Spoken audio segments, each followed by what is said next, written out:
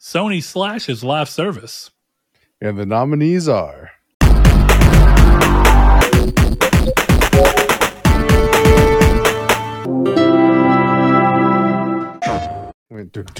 Well, hello and welcome to Triangle Squared on PlayStation Podcast. While Chris reenacts our opening, our intro, welcome to the show. If this is your first time joining us, then stick around. Welcome. We hope that you enjoy the show.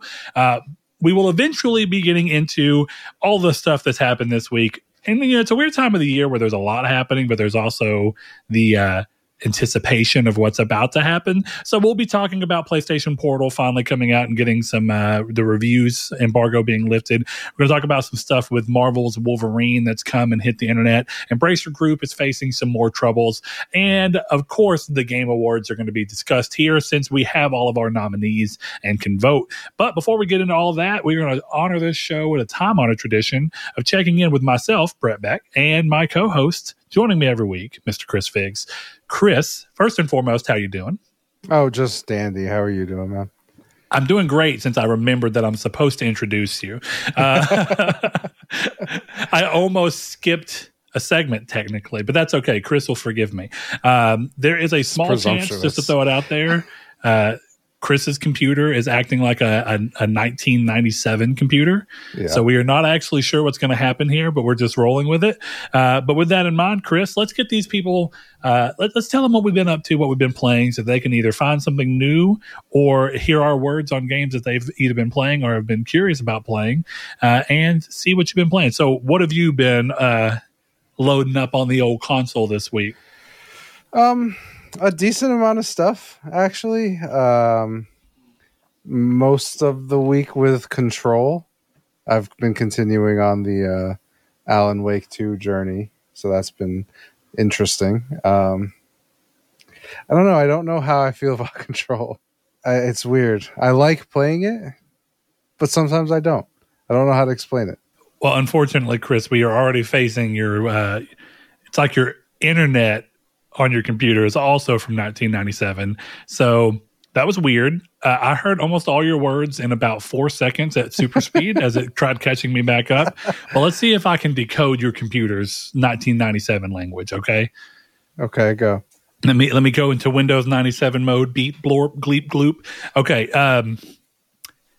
You are playing Control as you continue to go down your Alan Wake thing, and you are at odds with it because sometimes you're enjoying playing it and sometimes you're not. That is actually exactly correct, yeah. Here's the thing. Almost all those words were clear, but they were just coming at me like Eminem in the middle of Rap God. So...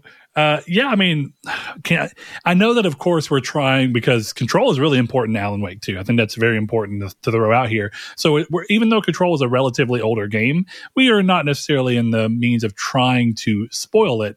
But as best you can, do you think you can kind of quantify what it is that's making you like it when it is hitting for you? Yeah. And what it is that's making it not land for you when that's happening? I think... experiencing the story of Control is really cool because the story and environments of Control are really neat. But I think like traversing the oldest house, I don't like doing. The map is god awful, where it's like it's taken and like it doesn't tell you where to go very well, so it gets a little frustrating because the building is supposed to be a maze, but I don't know that I think it's super fun to play a game in a maze. I got you. Well, I know that you messaged me too, and you were thinking, you were saying like it's so hard to navigate, and it's a weird complaint for the game because I don't disagree with it, but at the same time, it's technically what the game is designed to do. Yeah. Like the oldest house is meant to feel sort of like this ever shifting puzzle that becomes whatever it needs to at the moment that you need it to be that. Well, but then that's okay. Hold on. That's fundamentally, wouldn't that fundamentally be in opposition to what you said of that's how it's supposed to be a maze? Because if the bureau is pushing me forward, if the bureau is pushing me forward, then it should make my path easier. And at the very least, I think the biggest problem is just the map is not good. Oh, don't get me wrong. The actual map that you use to navigate has issues. Yeah. That's true of almost any 3D game that tries to have like a Metroidvania-ish styled map. I don't think lands that off very well, and that's unfortunate. But with that in mind, look, I know you've had that complaint about Jedi Survivor, or at least Jedi Fallen Order, and I think it's a valid complaint. I guess what I'd say is at no point did I ever feel like that was stopping me from playing or really enjoying the game. Like, yes, I could have enjoyed it more had navigation through this map system that you chose to make be easier. But clearly it's a problem throughout a lot of the industry, and just how to adequately show a map of open corridors. Because, like, what are your options with a map? You have either the Skyrim approach, where it's just the top down, the entire world, and you just see where you are, but you have no extra context. You don't know if you're in a certain like offshoot pipe, like cavern or something. Whereas this game is actually trying to give you, okay, well, you're in this leg of this section in here. And I don't think it always lands right, but I think it approximates it close enough to where it's cumbersome and slightly annoying.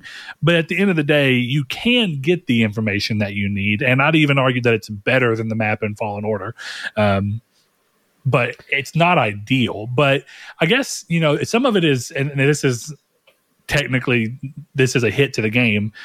But I find that in those games, I tend to just learn the map as if I were just actually in real life navigating it. Like, okay, I got to remember different touchstones of how to get to certain places by being able to look for landmarks that I recognize and that give me some spots. And that's a little harder in a game like Control, where the oldest house kind of looks incredibly monotonous at points and then also incredibly unique at others. Yeah. I don't know. I mean, in the end, I think it is the way the game was designed. I think for me, the problem is the game doesn't telegraph what you're supposed to do necessarily. At least it's not for me, where there was even one point where the place I was supposed to go was right next to my character and I didn't realize it. Yeah. So I ran like halfway back the map and I was like, this doesn't make sense. Ran back, and only by happenstance did I happen to notice that the wall looked a little weird. And then I turned, I'm like, oh, that's a whole corridor. That's where I'm supposed to be. So I don't know. I just think I think the game's story is more interesting than playing the game. I think that just in general.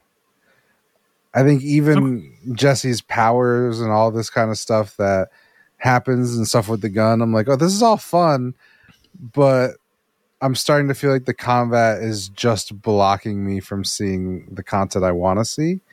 And especially when, like, I was never sitting here like, I really want to play Control. I'm playing Control because I really want to play Alan Wake 2.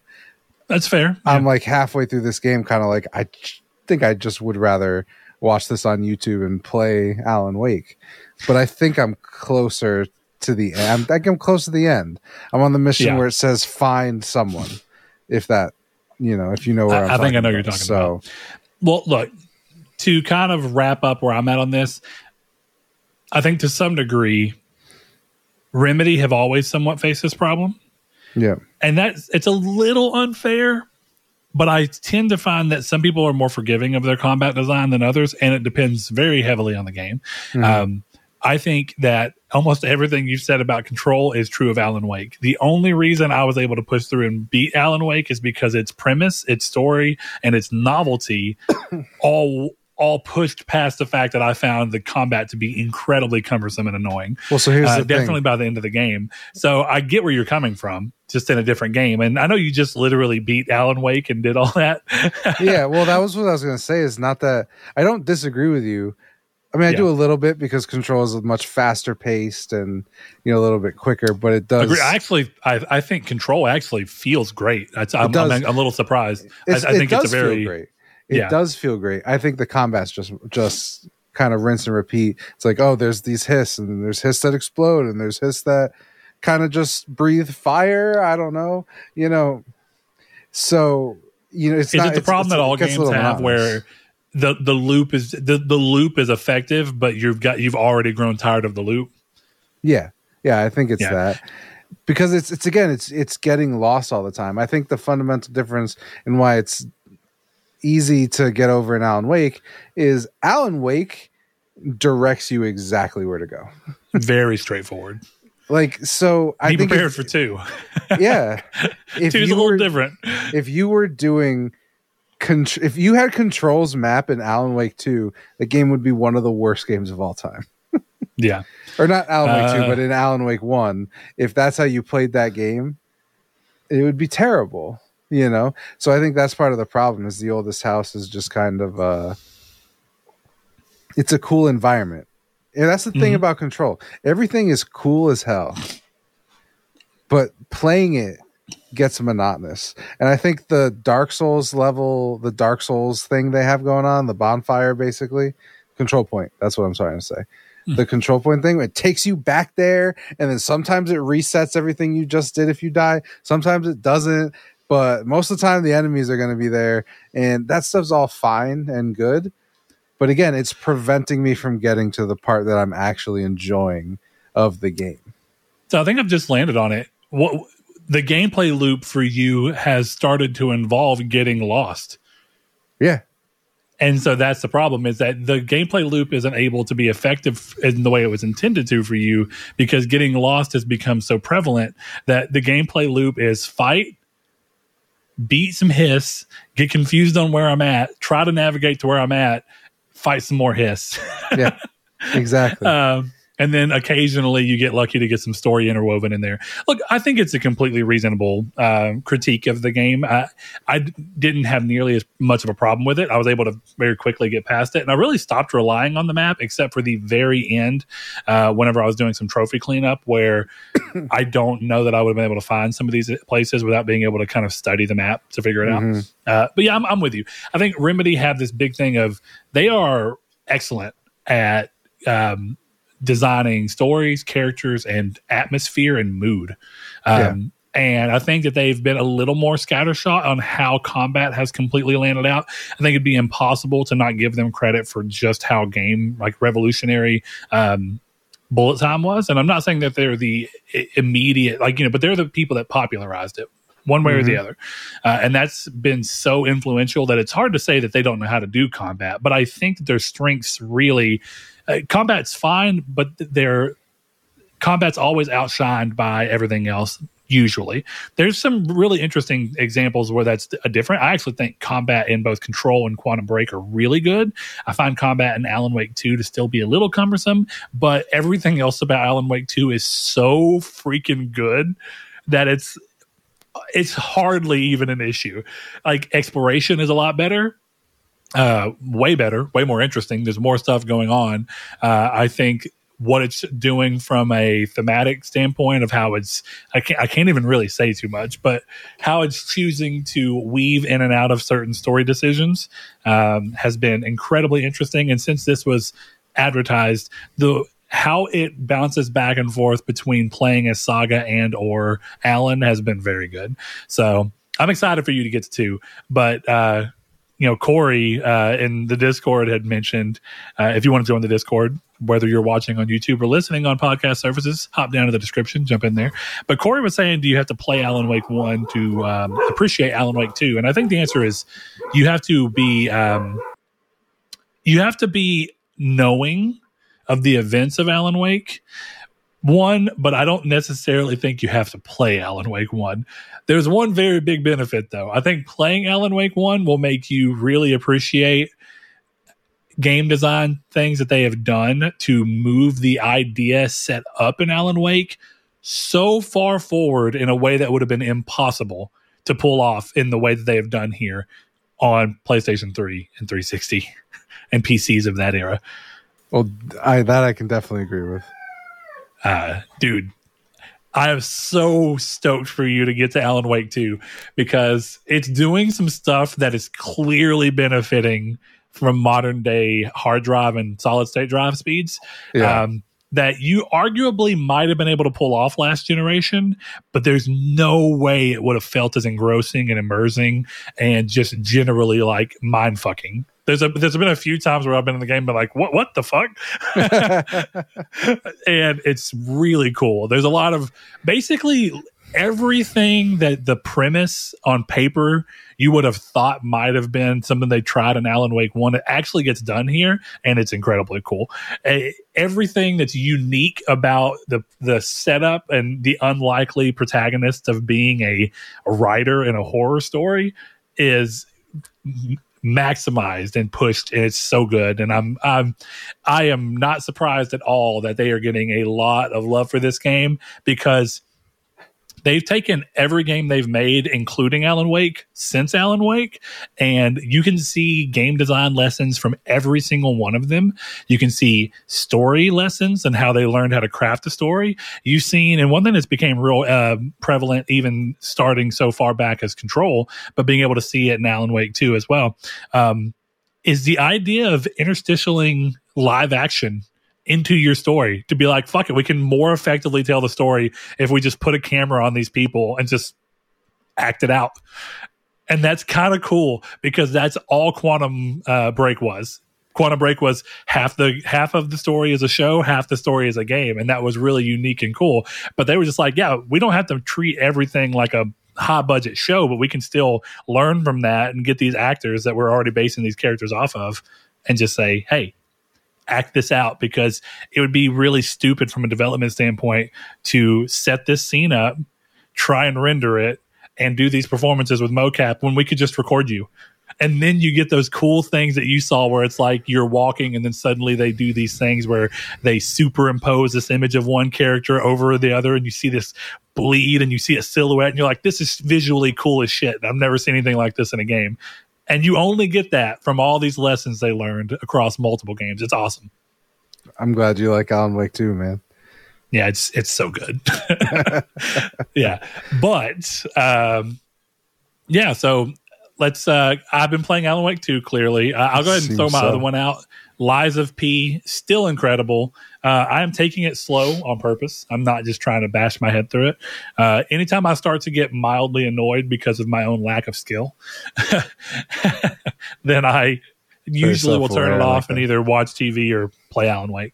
So I'm not super far in Alan Wake 2, or at least I don't think I am, but man. So yeah, what else have you been playing? And then we're going to move on and kind of get talking about all these news, because spoiler alert, there is no community stake this week. Yeah, it means Brett got another week to maybe not clearly forget to fix the theme song, because I know he didn't fix it for this week. Well, there's not a Velvet's Corner either, but also spoiler alert. Good job, Chris, reminding me. Oh yeah, I thought that's where you were going. I wanted to give you shit about the theme song. Actually made that decision. I was at work and I was like, I could come up with something, but we left it open-ended. And I thought, there's a lot going on. This is going to be a perfectly long episode without anything else. So fair enough. Yeah, but go ahead. So I see the Return to Apex on the list here. And then I see one very particular game, a sequel to a very fantastic game. Yeah. So yeah, I've been back playing some Apex with the new characters.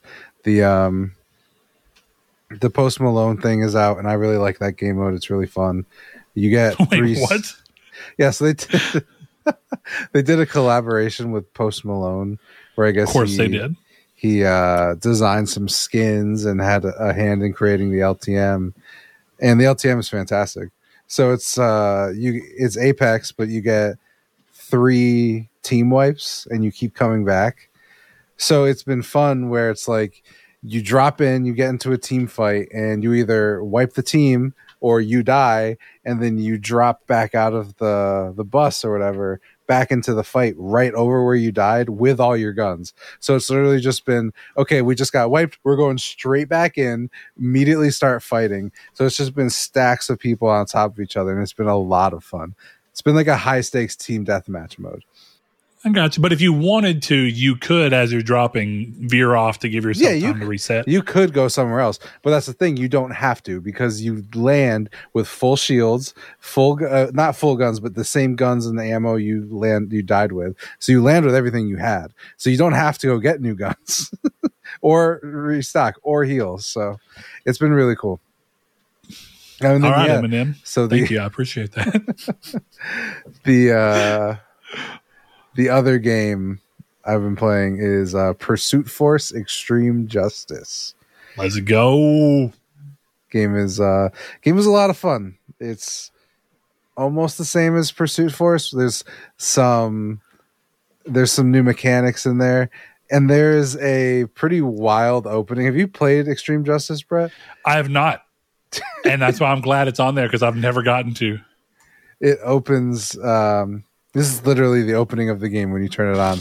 It opens with two of the cops getting married, and then like a redneck gang with like a big van with machine guns on it, like drives through and shoots up the wedding, and then they go after them. It's awesome. It's such a wild game. I like it a lot. But yeah, everything about that series, insane. Yeah. You know what I mean? Well, it's one of those where I'm like, oh, I'd love a sequel to Pursuit Force. And I'm like, they could never make a sequel to Pursuit Force. You know, I know that it's just where the industry's at. I am aware of that. But I remember being so destroyed when they announced the closure of Big because they're a great developer. And they honestly, dude, they did so well for handhelds, because they also made MotorStorm Arctic Edge, which was a fantastic translation of what made the MotorStorm games interesting on PlayStation 3, moving over to the PSP. And Little Deviants was an interesting game. They just fell victim of the same thing that PlayStation's done to a lot of people. We're going to try and get you to make a game for our new system that leans incredibly hard into its gimmick. And then when it doesn't land as hard as we want, also because we made some weird decisions with the system, we're just going to shut you down. And that happened to Zipper Interactive. That happened with Big Studios. That happened with RIP, but, studio... well, it was Gorilla Cambridge, but I can't remember their original name right now. London Studio, right? It wasn't London Studio, but I can't think of the name that they went by. London Studio is still around doing... What last they did was VR titles, but they're working on some big online game now, which we'll get to talking about here in a bit. But yeah, Chris, are you happy? Are you done talking about all the stuff you've been playing, or is there anything else you need to get in there? I think 800 hours Marvel Snap. Yeah. Marvel Snap's going through its own issues. Where I don't know. I still love Marvel Snap. I'm on the, as I'm sure is shocking to nobody, the less pragmatic side, the more nihilistic. This is just how the game is, bro. Side of it all, but yeah, they're going through their own stuff. So I don't know. I want your opinion on something. They put out a card that was very strong, but it cost a lot of resources.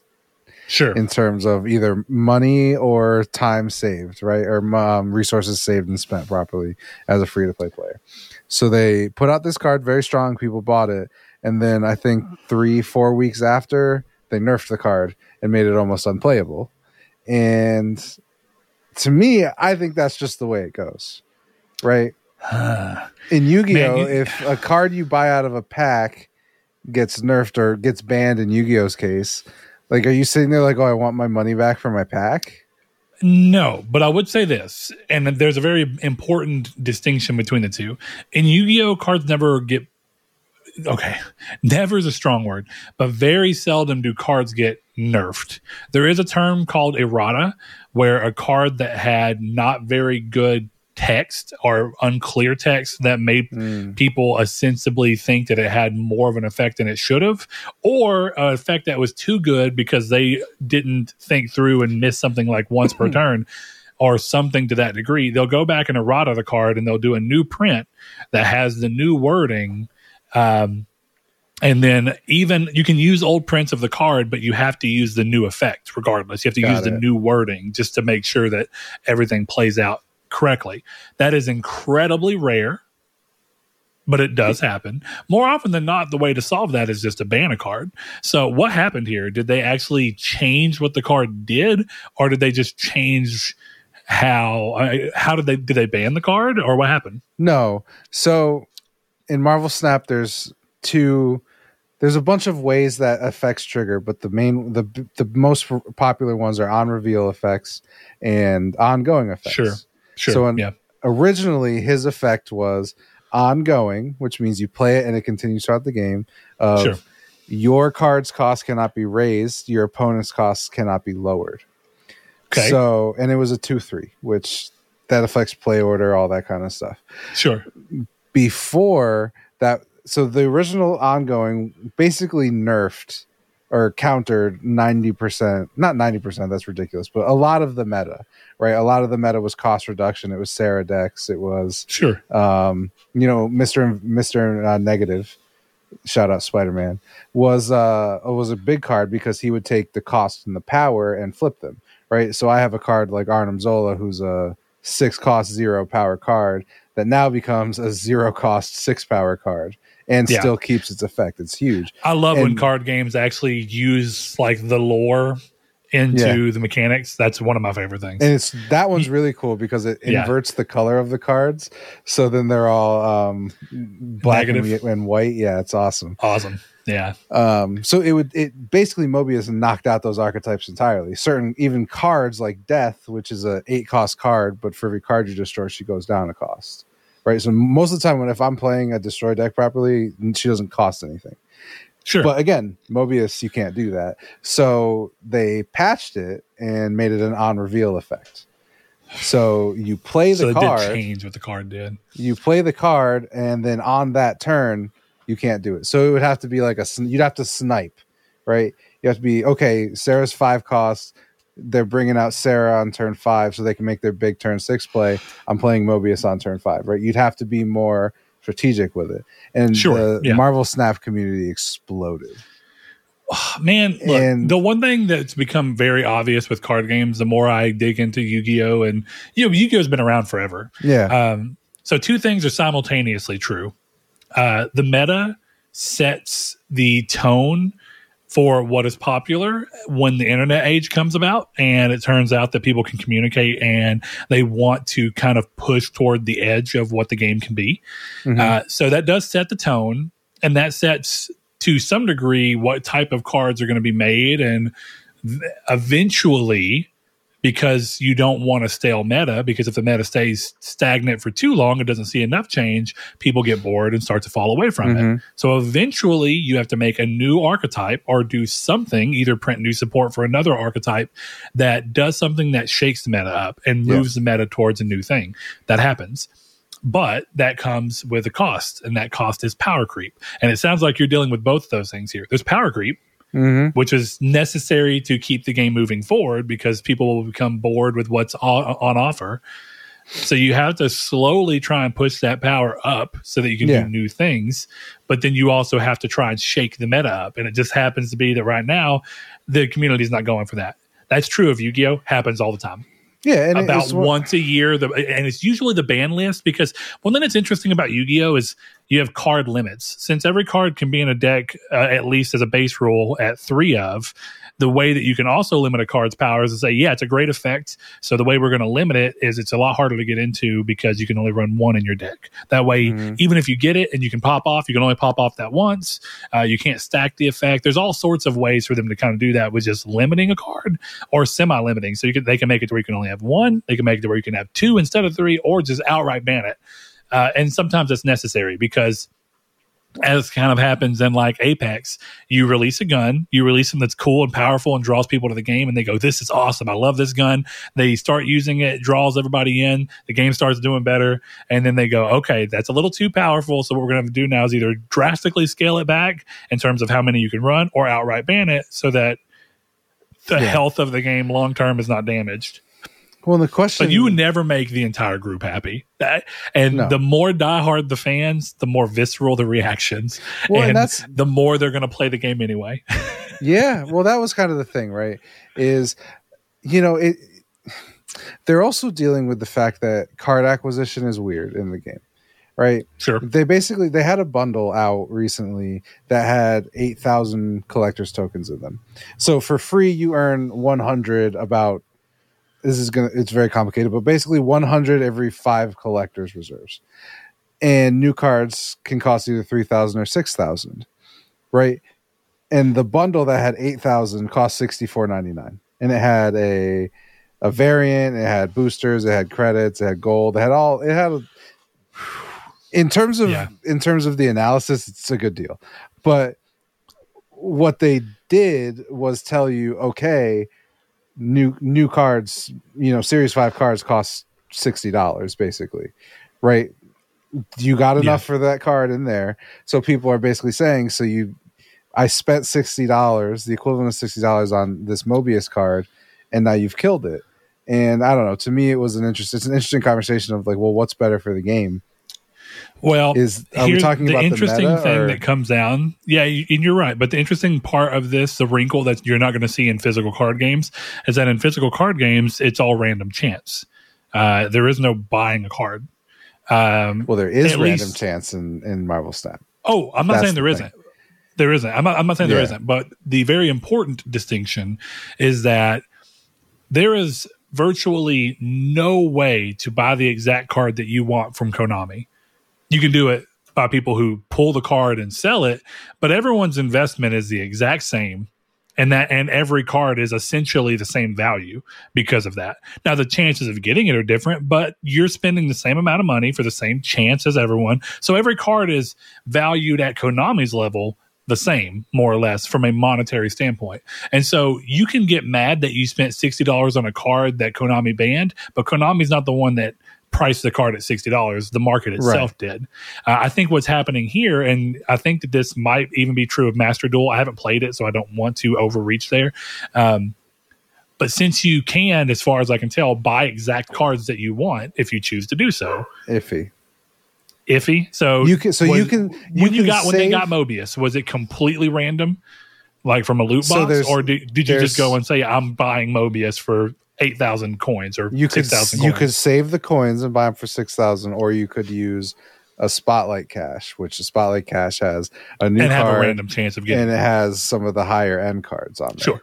And so it would give you a chance of getting. So you could get it for free. It's just a lot harder. But since they give you the ability to buy it outright, and since people are doing that, they're basically saying this card is valued at whatever the equivalent of 6,000 or whatever is. Right. At that point, it is a much bigger deal because them making that change means that a card that they valued at that price, because they allow you to buy it. Now, all cards may be that price, but point being, any card at that price does have that feeling of like, oh, I spent, which it's the nature of the game. You're buying the exact card you want, which is great because you skip out on the randomness and you skip out on the market that happens in the real world. Right. But that does mean that anything the game does, you have to kind of be willing to say, I knew what I was getting into. I gave them money for something that they ultimately control. Yeah. It's also digital. The reality of Yu-Gi-Oh! Is that and this is just how Yu-Gi-Oh! Works, if you don't like what Konami's doing, people just play with their cards. That, like, there are people that pay for unerrata cards so that they can play in a format that recognizes the original effect. Really? Or they'll say, hey, we're just going to play our own format that we've made called, there's one of the most popular formats is called GOAT. And it's for Scapegoat, and it's basically like a 2005 or 2006 ban list, and it's every card that was in play at that point in time, including Scapegoat, which is where the name come from, and that's an incredibly popular format, and people buy cards secondhand because of that. And even Konami recently, when they reprinted all of the old things, basically printed in effort to help people be able to get those cards cheaper, since they hadn't reprinted most of those cards, because the modern version of the game has power crept way past most of those. Yeah. So then there's a second one called Edison, which looks at a 2010 or 2011 ban list and all the cards that were there. And so any card from that date back is playable from that ban list, and people play that. But that's because those cards exist. They're a physical item that Konami cannot just go. Konami can't sneak into your house, reprint what the card says, and put it down. So you as an individual have control of how you choose to do that. It's like Monopoly doesn't say that if you land on free parking, you get all the tax money that people put in the middle, but it's one of the most common house rules because people just fucking like it. Yeah. Well, and I guess that's the big difference between a digital game and a digital version of something, is it can be changed. And if you're going to play it and invest your time, you have to be willing to accept that you don't have control. There's no way for you to say, I want to play Marvel Snap like it was in 2022. because No. the game just doesn't exist in that capacity anymore. Well, And think about Fortnite, right? How big Fortnite is right now. Fortnite in one day got 44 million players because for the new season they went back to the first season of Fortnite. So that's definitely true. I think what's really interesting about this conversation for me, right, is I am in the zeitgeist, I guess, right? Sure. Like I follow Marvel Snap creators. I actually intend on making Marvel Snap content. I've been debating hard getting Twitter blue so I can put up videos. But it's interesting because as I've talked about on the show, Sadie plays Marvel Snap and she plays it at a high level. But Sadie is not on Twitter. She does not watch YouTube videos talking about the meta. And she is extremely satisfied for the most part with the way that the game plays, right? Mm-hmm. She spends money. Like I spend more money because I'm Chris, I'm an idiot, but like she'll be like, yeah, I bought the mystery pack for $20 or for $10 I bought this so I can get a variant and some gold. Like she spends money and she's never once expressed to me this system is unfair or the community aspect of it ramps it up so hard. If you're playing in a vacuum, you tend to be far more forgiving. But the moment that someone else puts the idea in your head that something might be wrong, you start looking for something to be wrong, and you start being like, you know what? Yeah, they're right. Fuck them. Well, that's why I think the conversation was interesting to have with you because you do have some of that experience. But with this, especially, that's exactly okay. So here's the thing: I do love Yu-Gi-Oh, and I every now and then spend time looking at the other thing. But here's the difference. I have never once been mad about anything that Yu-Gi-Oh's done because we play at a pretty high level, but we have a local meta. We have our meta, and it doesn't really match the real meta. And we still play by the ban list. We still play by everything. Yeah. If a card gets banned, we don't run it. We are playing up to date, but we're not playing the real meta, and we're not playing in a nationwide social environment like everyone else is. And so because of that, I don't get that fervor because all of us are just playing for our own enjoyment, and we play at a pretty high level. Like, when we went, I actually recently went to, Shreveport, not far from here, and played in an OTS tournament, official tournament store, and did well. But I didn't really care. Some people there cared hard. And you could hear they were just bitching about every little thing that wasn't quite, like some of the cards we were playing, which are completely legal. They're like, y'all coming in with that bullshit. And none of them are mean, but they were just like, well, you're using Mirror Force? Fuck yeah, I can use Mirror Force if I want to. Yeah, that's how they. That's how they didn't have a counter for your card. That's how 100%. Yeah, no, it completely ruined all of their plays. Right, and then I don't know. It's interesting with Snap because it's been a topic I've been embroiled in, and for me, it's always just been like, well, if I think Mobius sucked because I played Sarah decks, so it actively took that deck out of my hands, and I had to change my strategy with that destroy. So I don't know. It was interesting, but I do think Sadie is the real benchmark for how much of video game conversation is just terminally online, because it's very much like. If she wants a card in the spotlight, she gets it. She rolls for it. But if she doesn't, she just saves the spotlight caches. It's not that hard to do that. But then I go online and I see stuff like, a content creator go, ugh, this system is so unfair. I had to use 8 spotlight caches to get the spotlight variant. And I'm like, okay, do you not realize how ridiculous you sound right now? That you chose to spend 4 to get the card and then 4 more so you could get the variant for it. That's on you. It's not, the game is not doing anything wrong by allowing you to do that. You're just and this is pretty analogous to most live service games. Yeah. We talked about it before, but there's just a balance that you have to strike between keeping the game moving and not having it be stagnant, but running the risk of offending people who are enjoying it in its current state. Mm-hmm.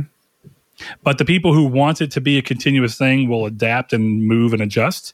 And the people who wanted it to be a flash in the pan will quit playing, and it will have essentially been a flash in the pan for them. Yeah. I'll move on after this last point, but I find it interesting that no one seems to care when a card comes out bad and gets, you know what I mean? Because there was a card that released recently that people thought was awful, and it was not a good card, but they buffed it a little bit. And now everyone's like, oh, they released it shitty. I didn't buy it. And now I'm missing out on this card. I'm like, how do you want this to work? You just kind of got to get the card or not get the card and build around that. It's that simple. Yeah. I don't think everyone should have every card, because then that's when the meta gets stale. You know, I'm not going to get the card in the spotlights this week because I'm going to save mine. So I'm going to have to play against that card and never, have to learn to play against it and not get to use it. That's how this works. I think it's interesting. Yeah. Anyway, we can move off. That was a very Marvel Snap centric conversation on the PlayStation show. Oh, that's okay. I mean, it's here's the thing. We're going to have a conversation here in a little bit about live service games. And I think some of this is just a precursor to that. It's your appetizer. And just how fickle and volatile live service games are, because there's two sides of the market. That was the bloomin' onion to your steak. Yeah. Yeah. So we'll get going in there. But we're going to go ahead and back off just a little bit. There's no Communities Take this week. Usually it's where we reach out and ask you guys something to get your thoughts on either something we talked about in the previous episode or just something happening in gaming, so that you can give us new perspective, push back on something you may have disagreed with us on, or offer some kind of new perspective we hadn't thought of. But with that in mind, we're going to scale back, start up with the news. And the first thing is pretty small, but some of the Black Friday offerings from Sony have been leaked a few weeks ahead. New customers will be eligible to receive up to a 30% discount on a new 12-month plan, and members are eligible for a 25% discount when upgrading to Extra and a 30% discount when upgrading to PS Plus Premium. Some gear will also be on discount on the PS Direct store. So there you have it. Sony seems to be funneling more of their stuff directly into PlayStation Direct.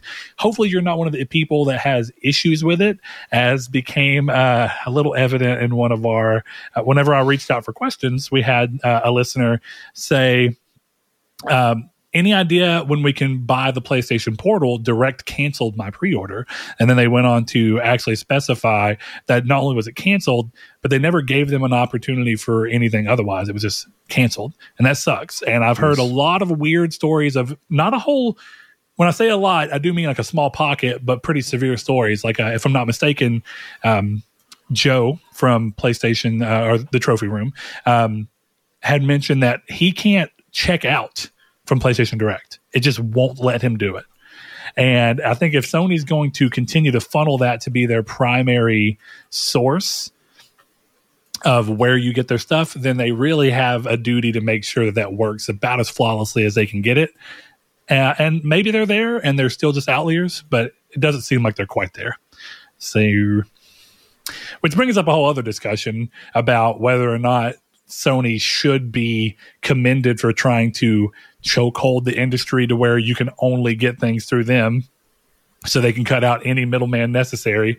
But they have the choice to do that, and we have the choice to either do it or, support it or not. And we all continue to support it. So yeah, I mean, the thing with that is we know that all this stuff will be on Amazon later. There's nothing that's been PS Direct exclusive that hasn't come to Amazon or Best Buy or Walmart down the line. It's really just like, oh, do you want a guaranteed Spider-Man skin? Get in line here and maybe you'll get one. Where at Best Buy, it just sold out. You know what I mean? So you always have the opportunity to wait. It's just, I think the real thing is putting people to where the only way they can get certain things by the secondhand market is really rough. And I use that for things that you're not going to find elsewhere and outside of a secondhand market, like the Spider-Man controller and the Spider-Man plates and collector's editions for certain games that sell out very quickly. If you're going to limit it to where the only official purchase can be made through PlayStation Direct, there becomes more of an impetus to be like, hey, we're going to make sure this works as correctly as possible. And I know that's difficult because even some of the biggest MMOs have server crashes and stuff like that because of how big demand is. But, finding a good balance is ideal. So speaking of ideal things and finding a balance, PlayStation Portal's review embargo has lifted and outlets are weighing in with their thoughts on the device. Reviews have been positive for the device, noting build quality, comfort factor, and low latency, while some still question who the device is really for, which has led to some interesting Twitter conversations. Because I think one of the things that was immediately apparent when they announced it was a discussion around, from each person, like, is this for me? And if not, how big is the actual market for this device? And I don't claim to know the answer. But I know that there's been some frustration with people feeling like anybody expressing that they're not sure who this is for is annoying them. And I can understand that, because if you feel like you're in the market of people, even no matter how niche or how large it is, if you feel like you're in the market for something and then someone discounts it by saying they're not sure who it's for, it can be a little frustrating, because it feels like, do I not count in this? Well, I don't even. But I think it's really a sense of scale, right? It's like, I think that the general feeling is it's a great device, and everything I've seen about it is great, outside of the one scathing aspect, which I think is completely fair, the lack of Bluetooth, a proprietary wireless connection that only Sony devices can also link up with. I get it, but it's surprising, because if anyone else did this in the modern thing, I feel like they'd be getting a lot more flack than Sony really is. It's kind of interesting to see. But outside of that, it's getting a lot of praise for what it is. It's just the sad reality of all technology is that there can be great devices that do not have a market big enough to support it. And I think that's what people are worried about. It's like, is Sony wasting R&D on something that will never, or is very hard potential for it to be able to find a big enough market to sustain itself? But Chris, what are your thoughts on that? I think the problem with that conversation is it's a very narrow-minded conversation, because I think from day one, Sony's been telling you who the audience is for. Like, it's not a hard calculus to figure out who the audience for the PlayStation Portal is. It's people who use remote play. So sure. I think I think the vast, I think the majority of people, even on Twitter, but even off of Twitter, the more casual market, I think that's, whether or not it's a great feature to be there, it's been a historically underutilized feature. And so I think when people look at it, they go, I don't really know that many people that do this. So is it really something that's that in demand? And that doesn't mean that it shouldn't or couldn't exist. But I think that that's where the confusion, it's not confusion so much as bewilderment, because they're just like, oh, I would have never thought that this was necessary. I think the Portal's biggest problem is the people who would get the most benefit out of it are probably not going to buy it. How so? Out of curiosity. Because I think a lot of the vast majority of people who are like, I don't know who this is for, they're never going to have the chance. Like, you're not, if you don't think this is for you, you're not going to spend $300 on it, right? So you're not going to see the convenience of it. Like the convenience of me going, you know what, I'm gonna play some Baldur's Gate on my PlayStation Portal and watch a movie, or I'm going to grind levels in Final Fantasy in bed. That is a very great use case for the thing. But are you going to spend $300 to do that? $200 just to I don't know where I got $300.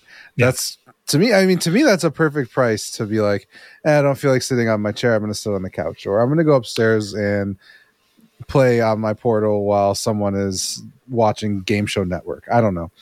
Yeah. I think whenever I look at that, right, I think the way I kind of look at this and break it down is, if you think that the backbone is worth it, I see no world in which $100 more for the Portal is not worth it. Right. The problem for someone like me is I don't see how the backbone's worth $100, but that's just because I don't want that functionality enough to spend that premium. Yeah, I guess. So I don't know. I'm not judging the device so much as I'm judging the price point for the use case scenario I see for myself is just asinine. Yeah. So I will likely never get it. But I think that looking at what it is in context to what devices around it do similar things, like I said, if you look at the backbone and you think $100 for the backbone is completely reasonable, you have every right to do so. I see no world in which $100 more for a device that does not require your cell phone and can do all of this stuff on its own with an included screen and a much more ergonomic feel and all these different features like the actual triggers and the analog sticks that are supposed to be mainstays of the PlayStation. I see no way in which that is not worth it. So I think it's in a good spot for what it is. I am curious to see how much, two things. I'm curious to see how many units they produced outside of pre-order numbers and how readily available the device is from storefronts and online once the pre-order devices are sent out. And I think it's unfortunate because since we don't know how many they actually produced, it not being on shelves does not mean that it's actually selling well. But also it being on shelves does not mean it's selling poorly. It's just, you'll kind of figure it out relatively quickly as to whether or not there builds a buzz up around this. But I'm glad there's a lot of people on our Discord that seem genuinely excited for this device. And I'm so happy that they have something because I will agree. I don't think Sony has a very good history of making really sound, well-constructed devices. And this is just another way to do that. And I think, honestly, when looking at what the backbone is, there's a lot of points of failure I wouldn't be comfortable with. If I was ever going to take the dive into remote play, this would be my dive-in point if I was going to do it. I think this is a much better device all around for it. Yeah. I have a feeling that I'm going to end up getting this because I think it's cool, and the videos I've seen, they make it seem cool. I've been on both sides. This seems like something you'd want. I mean that genuine. This seems right up your alley. Yeah, it kind of is, because honestly, like, I do like the idea of popping down on the couch and putting something on the big screen that I don't have to concentrate on. Like, I've been watching out the corner of my eye The Blacklist. Like, I'll just throw on a couple episodes of that and then be playing Baldur's Gate down there. I think it's just a matter of having that convenience, and it's having a luxury to do that in the extremely luxury hobby that we all take part in. Right? Like, that's really kind of the thing, right? I want to run because we're talking about this. One of the funniest things I've seen is as usual, a few just ridiculous reviews where I don't even get the value of saying it, but I've seen a few reviewers say the device is great, blah, blah, blah, but $200 is too much. And not only that, it's $200 on top of having to have a $400 PlayStation minimum, if not $500.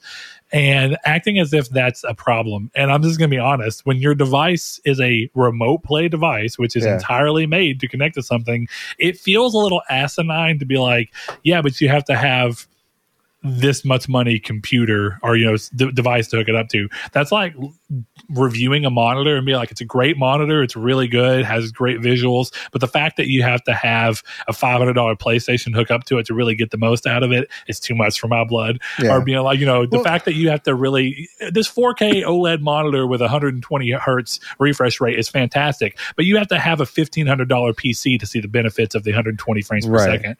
It's asinine. It's a pointless. If you are looking at the device enough to be looking at a review, you already understand that you're going to have this device. And even if you don't, you can reference that you need the device without like blasting it for the fact that you have to spend an extra $500. Yes, that's what the device is for. Well, it's like the how can I review the PS5 for Kotaku in the middle of a pandemic? That's my touchstone for this type of journalism. It goes back to a conversation that we've had on this show a couple times. There is always a point where you can talk about price. I understand that gaming is expensive, right? You and I both understand that intrinsically, and I know that there's a lot of people who are like, "Oh, I wish it was cheaper." First of all, everyone wishes it was cheaper, but I think there's a lot of people who expect games to be cheap and accessible and all of this kind of stuff. Conversations about the rising price of games up to $70, which as nobody wants to pay $10 more for the game. But I think if you look at where the industry is going and the cost of games, the rumor is what GTA 6 cost $1 billion to $2 billion. I want the $2 billion for Grand Theft Auto. And if they come out and say it costs $80, it's hard for me to bat an eye at that. So I think that's just kind of the funny thing where it's like this luxury hobby that requires a 4K TV and a $500 console. We're like, oh, who's going to spend on the Portal? A lot of people are going to spend on the Portal. That's why it's been sold out all over the place. Yeah. Well, and even if not a lot of people want it, I think one other great thing that can happen is that when you produce something with an expectation of how many people are going to buy it, it's really beneficial. Because the reality is that if they were able to get pre-order numbers and use that to influence how many they manufactured, to where there was enough for the open market to have some, but not so much that if it doesn't do well, it's going to hurt them. That's really where you're at. Then it just becomes a thing of they hope they can recoup enough to not have their investment in the building of it be an issue, which I don't think so. I think this thing being $200, if I'm being honest, I think this thing being $200, they're making a profit off of this. This is not a loss leading device like PlayStation 5 or PS3 or any of those, because you can't buy games just for this device. So they have to make money off of the device to make it worth their while. Or they have to view it as something that's going to drive you to buying games on PlayStation more often than you were. So that analysis has been done and they know what they're doing. So they're probably making money off of it. But as with all things, I mean, that's generally how you approach it, right? If you can look at it and say, look, here's a device that we see a niche in the market for, and we think that there's enough of a niche to make the research and development aspect of it worth it, and we can produce enough and we can do a good enough job that people will like it, and maybe it could grow into something. But if we start small, you don't run the risk of being the THQ the U-Draw, a warehouse full of U-Draw tablets that you over-invested in. And I think a lot of people learn from that. So if anybody is having any problems, I think that's, if you're smart with anything, you can help. Yeah. And I do want to make the point. I don't believe that cutting a DualSense in half and strapping a screen in the middle took that much R&D time from Sony. I don't think so either. So I think the thing that took R&D time realistically was not the physical form factor, though it is a little different in interesting ways, but it's familiar enough. I think the real thing was, how can we guarantee that this device that we're saying is specifically and only for this one thing has small enough latency that you'd be willing to go, okay, I'll jump in. Yeah, with this knowledge that there will be latency. Yeah, well, roughly. And that's great. Yeah, and they mentioned, like, don't play Call of Duty on it, like, competitively, but anything else, you're gonna be fine. That's what I was gonna say. It's kind of also a matter of knowing your audience, right? Like, if you're someone who doesn't understand the use of this, but the main games you play are JRPGs or CRPGs or WRPGs, certain WRPGs, I guess. Fallout 3, you could play on it. Right. Sure. You have to know the type of game you're playing. If you're playing fucking Crusader Kings 3 for 800 hours on PS5, this device, the PlayStation Portal, is perfect for you. But yeah, if you're fucking Nick Merckx playing Call of Duty, you're not doing that on the PlayStation Portal. You're playing on your $8,000 PC. So it's just know what you play. If you play Game of the Year 2022 Marvel Midnight Suns, you will be fine, and you can play this game on the PlayStation Portal. Yeah. I mean, this device, I think, is going to be really interesting. There was a question that we got around this, and I know a lot of people are in this situation where they want to. I think a lot of people are feeling attacked for the fact that they have interest in this. Attack seems strong, but I think people are feeling defensive over something that they're excited for, that they feel like certain people are not seeing the value of. And I might fall into that camp because I see the value. I just don't see the value for me. I think that's pretty fair. But we have, good Lord, if I would have only done the work of pulling all this together into one document, could you imagine? Anyway, it's kind of a double question, so we'll go ahead and do both of them all at once. Jehudi MD asks, not sure if this has been covered, and the first part has, but I don't think the second has. He says, what grade would you give PS5 compared to the rest of PlayStation? We've done that, so we're not going to go down that rate, but I am going to say, he says, includes PSP and Vita. Where would the PS5 slot into those in your ranking? And do you think it will improve in your ranking list or remain where it is? And then a follow-up question to that, more specified towards the Portal, Aztec King asked, and a rating on where you think the Portal will land. And I find that interesting because I think that question gives a specific idea around what some people who are really into this device look at it as. And I think they're looking at it as far more of a mainline device that they're going to see themselves using a lot, which starts to feel like something that you would rank alongside the actual consoles. So I guess first half of that question, PS5 for you right now, where do you slot it into your ranking amongst the PlayStation systems? All of them, PSP, Vita included. For me, it would probably go PS3, PS5, PS Vita, PSP, PS2, PS1. Was that it? I think that was all of them. PS4 is missing. PS4 is last. But I have a specific reason why the PS4 is last. You can tell me if this is fair play. The PS5 is a PS4. I had a feeling you were going to say that. There's no reason for the PS4 to be on a top list because the PS5 is a PS4. It, at the very least, the PS4 cannot be above the PS5. It is the PS5 is objectively better strictly because it plays PS5 games. It is a PS4 that also plays PS5 games. So launch model PS3 is above every other console. So it's like PS5, PS3, maybe PS Vita and PSP in there. Yeah. But then it has to be PS3, PS2, PS1. Correct. It has to be. It has to be. It has well, to look, be. I'll say with you as well. I agree with your PlayStation 3, but I'm also going to be honest about what that is.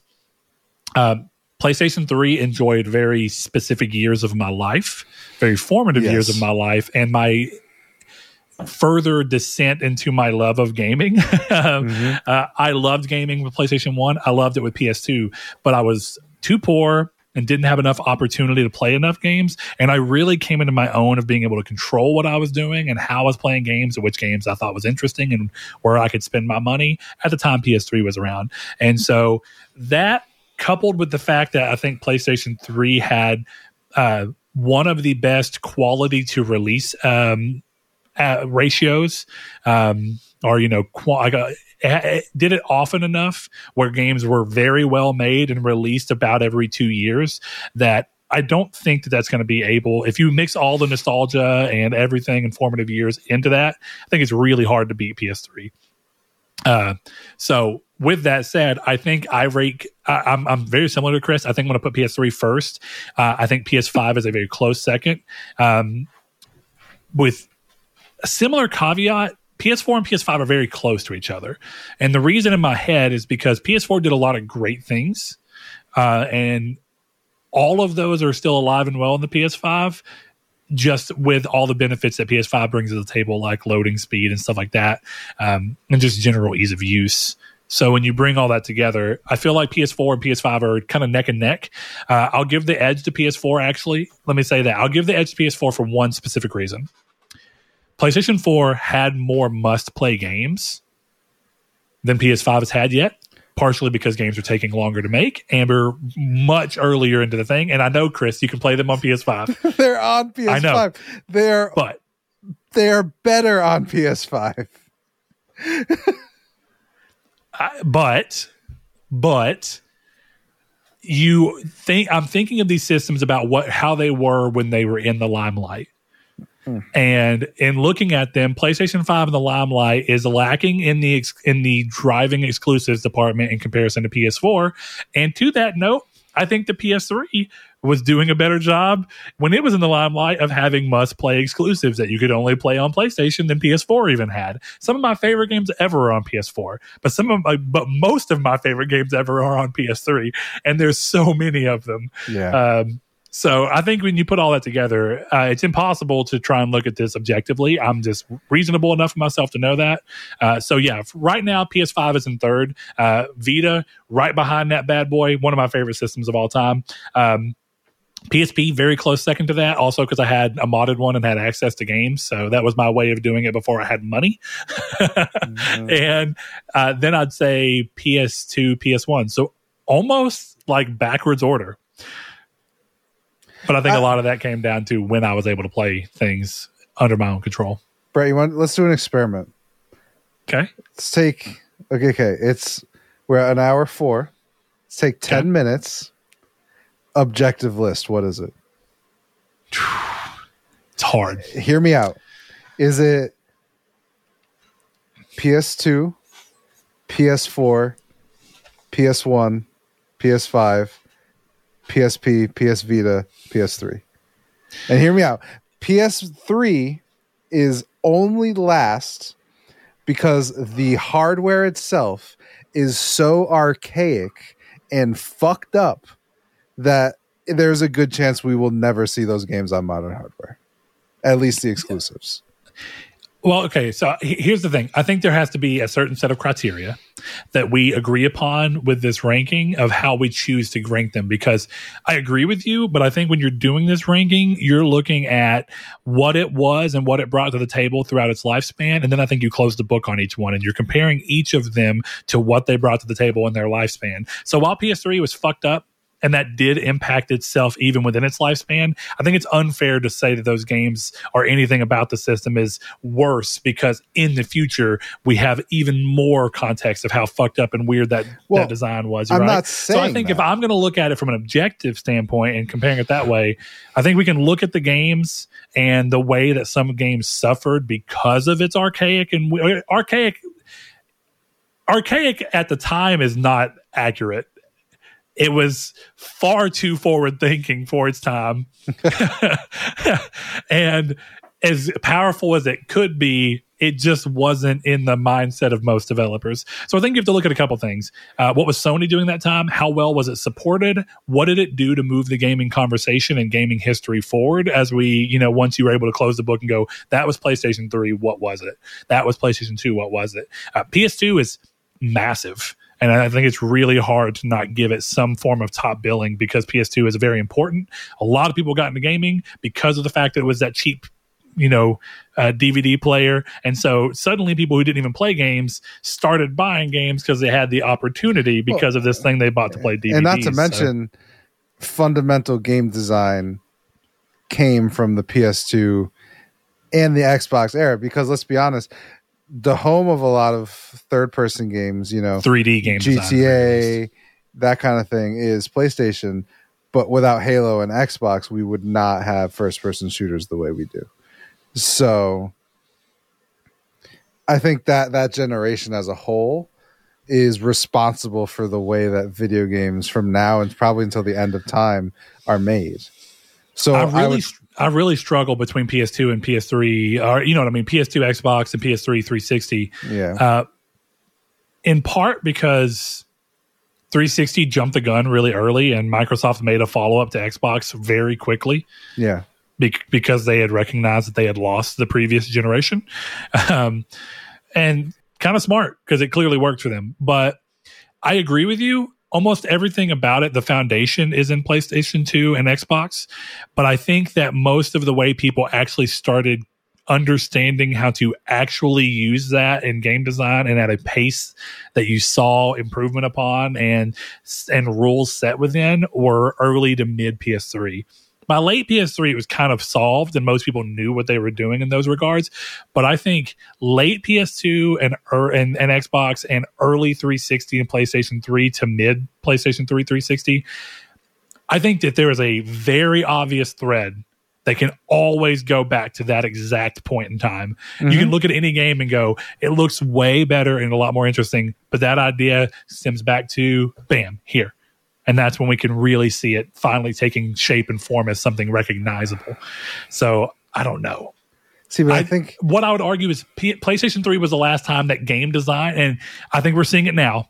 I want to go ahead and throw that out there.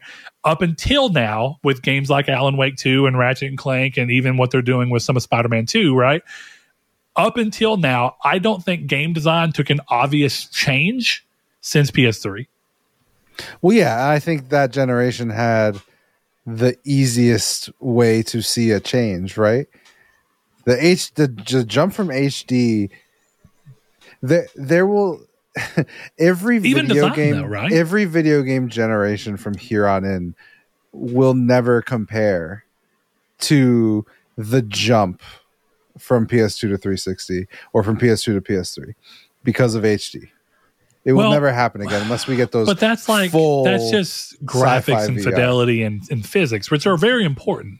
But I would say nobody's going to notice the stuff now. Like in 20 years, there will never be oh man, the loading screens got even faster, because right now there's no loading screens. we're never going to get the ostensibly graphics loading jump. Screens got worse in the 360 PS3 era. Oh hell yeah, they did.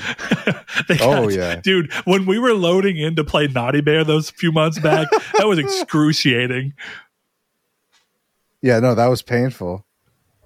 And I think that's kind of where I'm going with it, though, is all of the stuff that is improved, mechanics, all of these kind of things, while important and arguably more important than graphics, the noticeable jump does not come from them, right?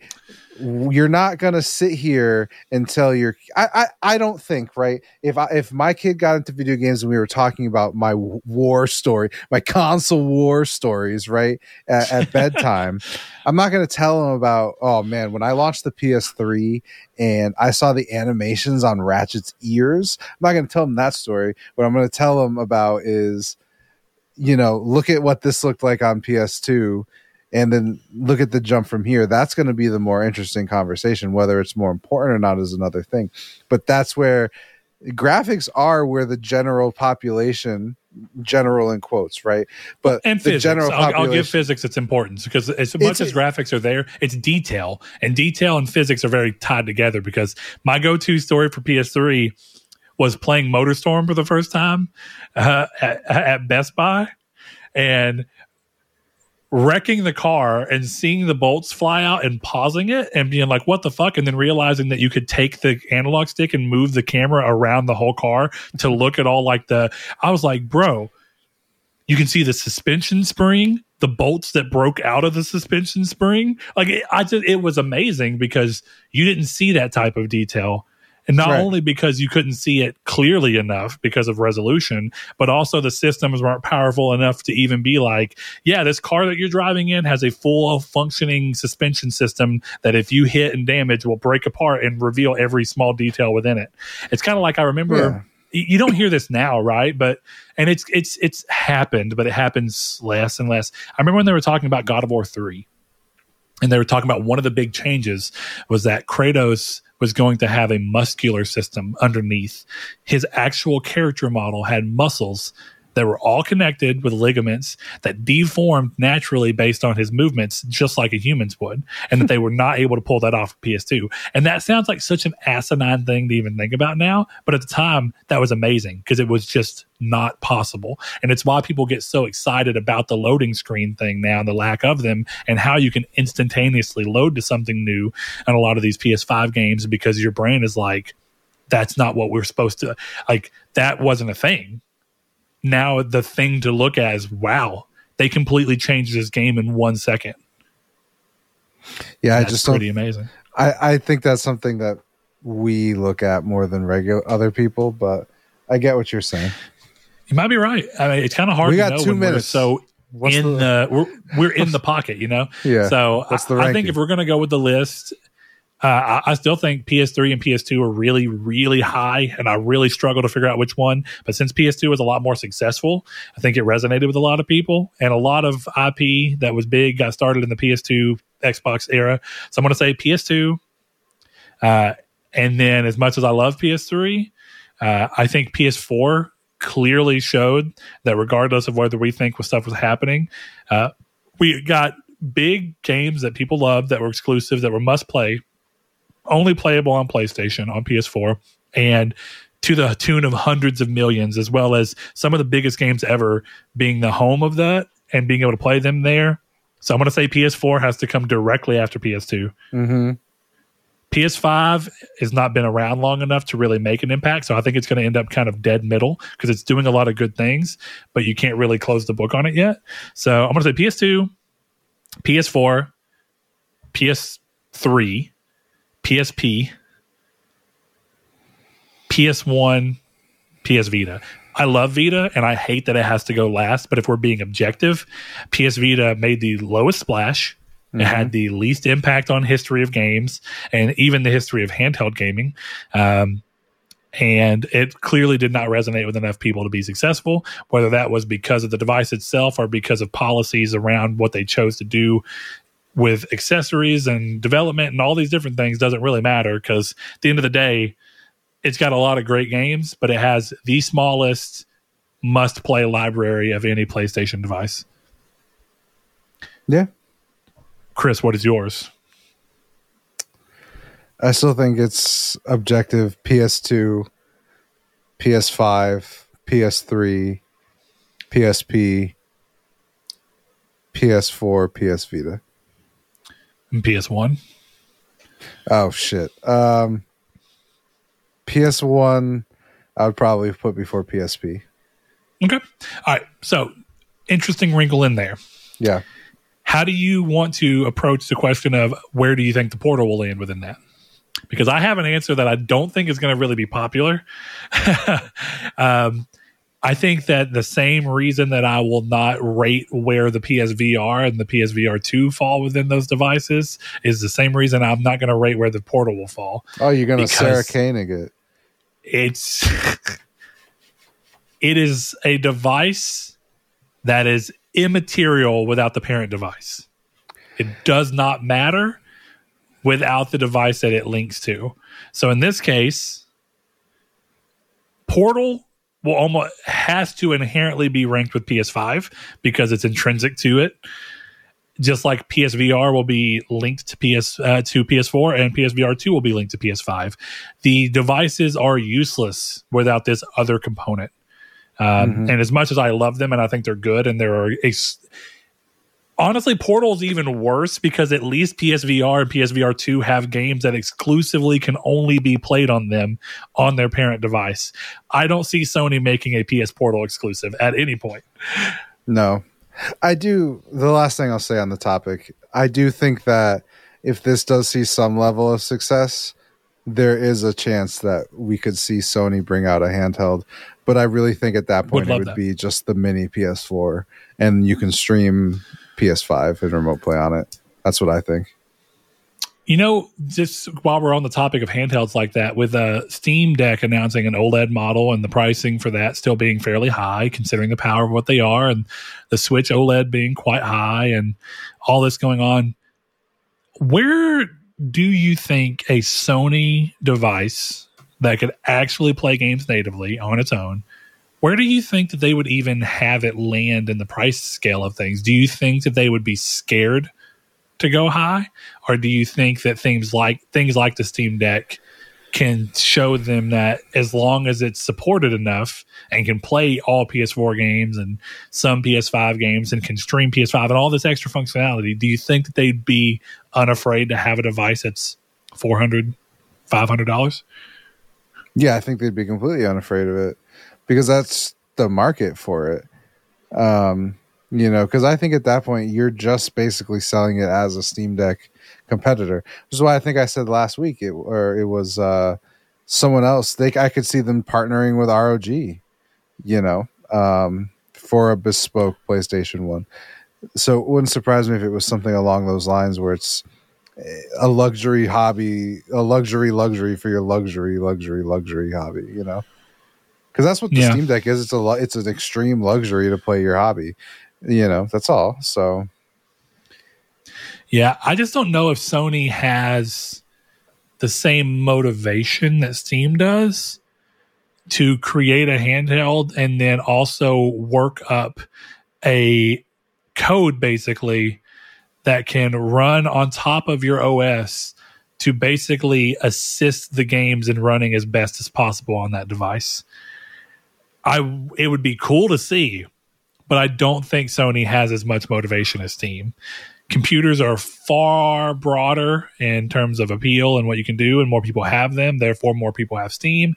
There's way more games on Steam, and there's a lot higher since there are way more games by nature of that, more games can run on that device. And yeah, it's really curious. I would love to see it, but I don't know if it would be the same because Steam did a lot of work to make a device that they could ensure was compatible with about 80% of your library, if not more.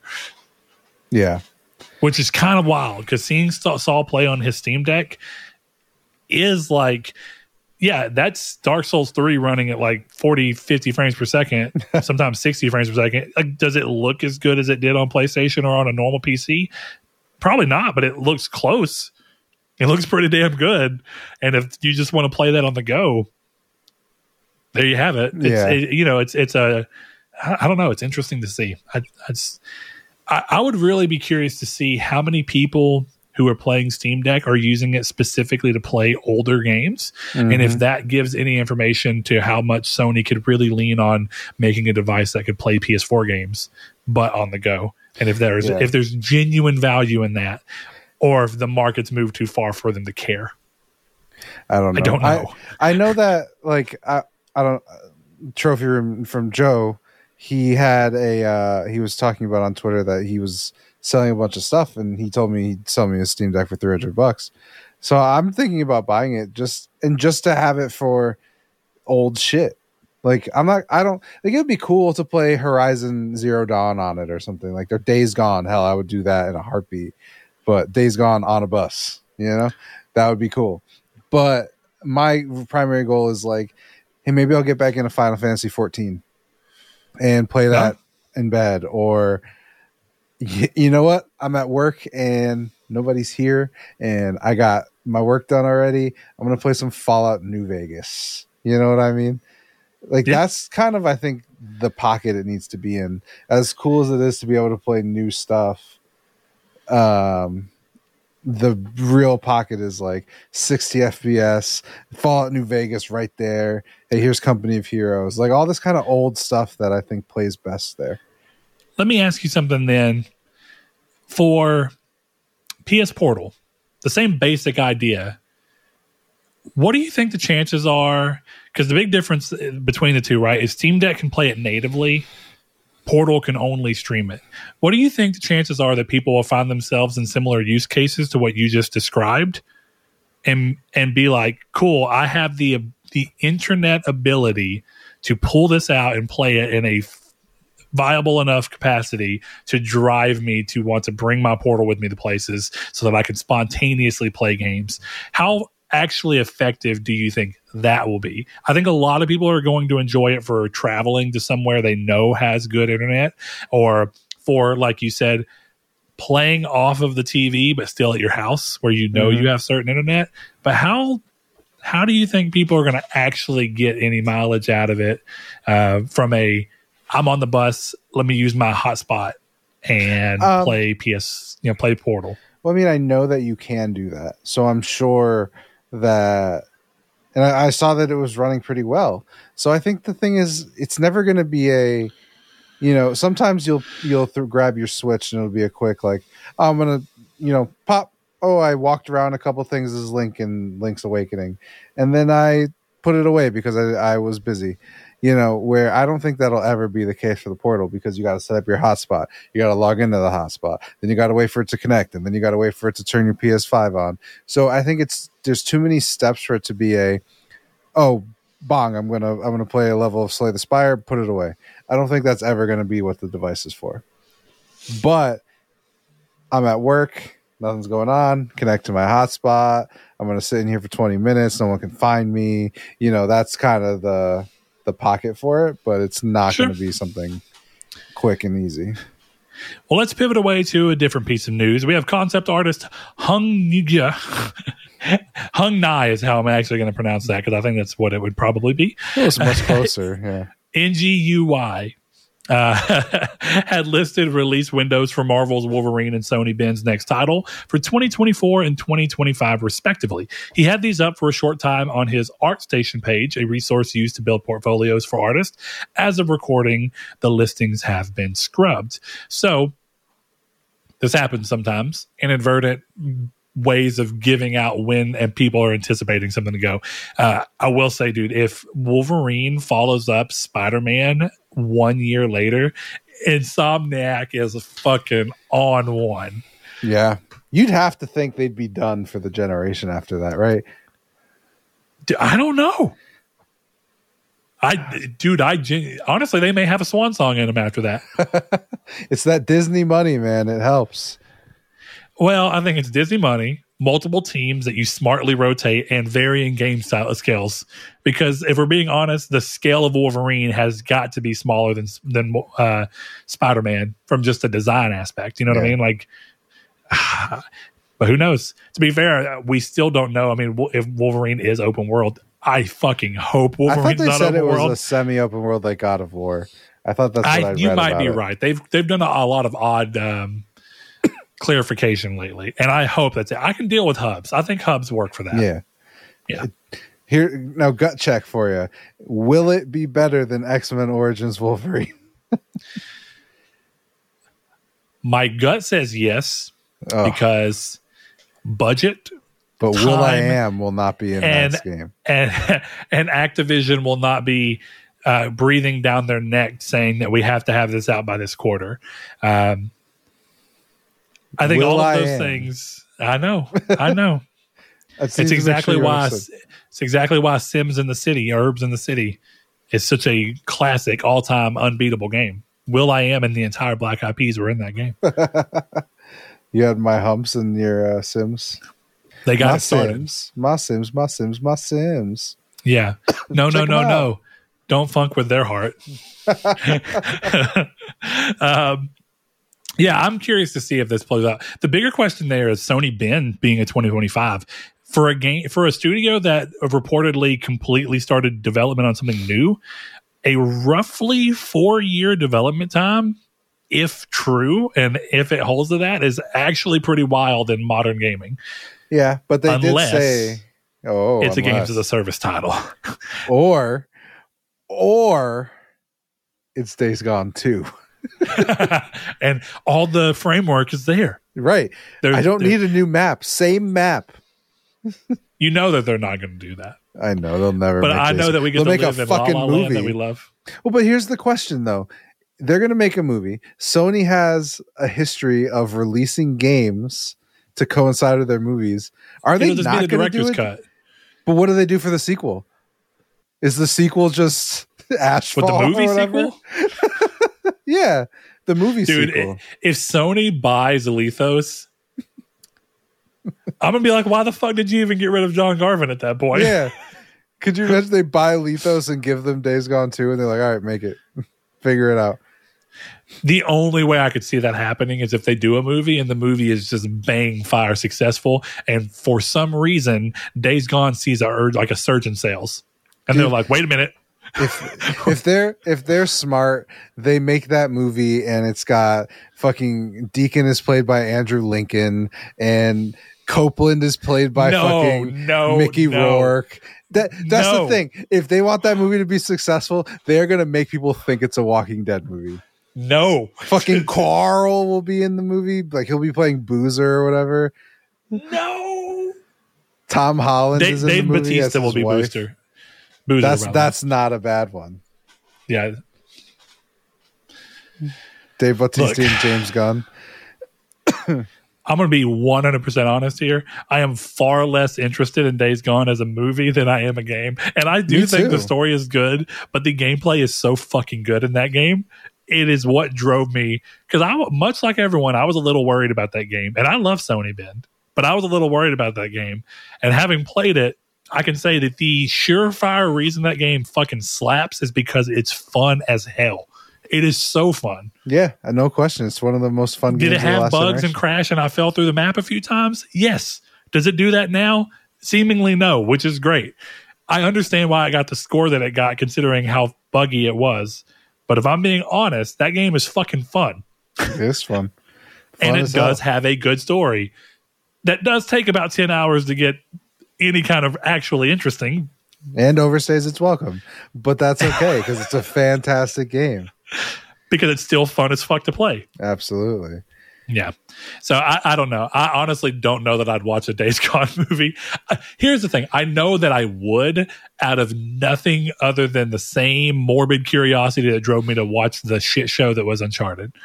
You better watch it because we need to show Sony that this franchise matters.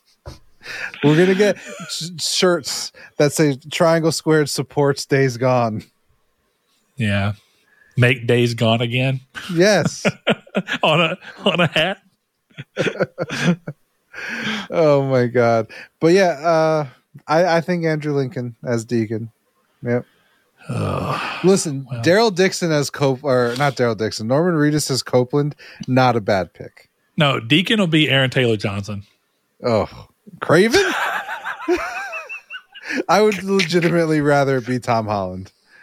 I say that. Here's the thing. I actually really like Aaron Taylor Johnson. I wish that they would have not gone with him as Craven, but I actually mean this when I say that gives him an in with Sony. And it would not be that surprising for them to be like, okay, yeah, because I am pretty sure Tom Holland became Drake because Spider-Man. And they were like, yeah, we already work with him. Fuck it. Yeah, 100%. So, and again, he's not bad in that movie. He's not the reason that movie's bad. He's the reason that movie's pretty good.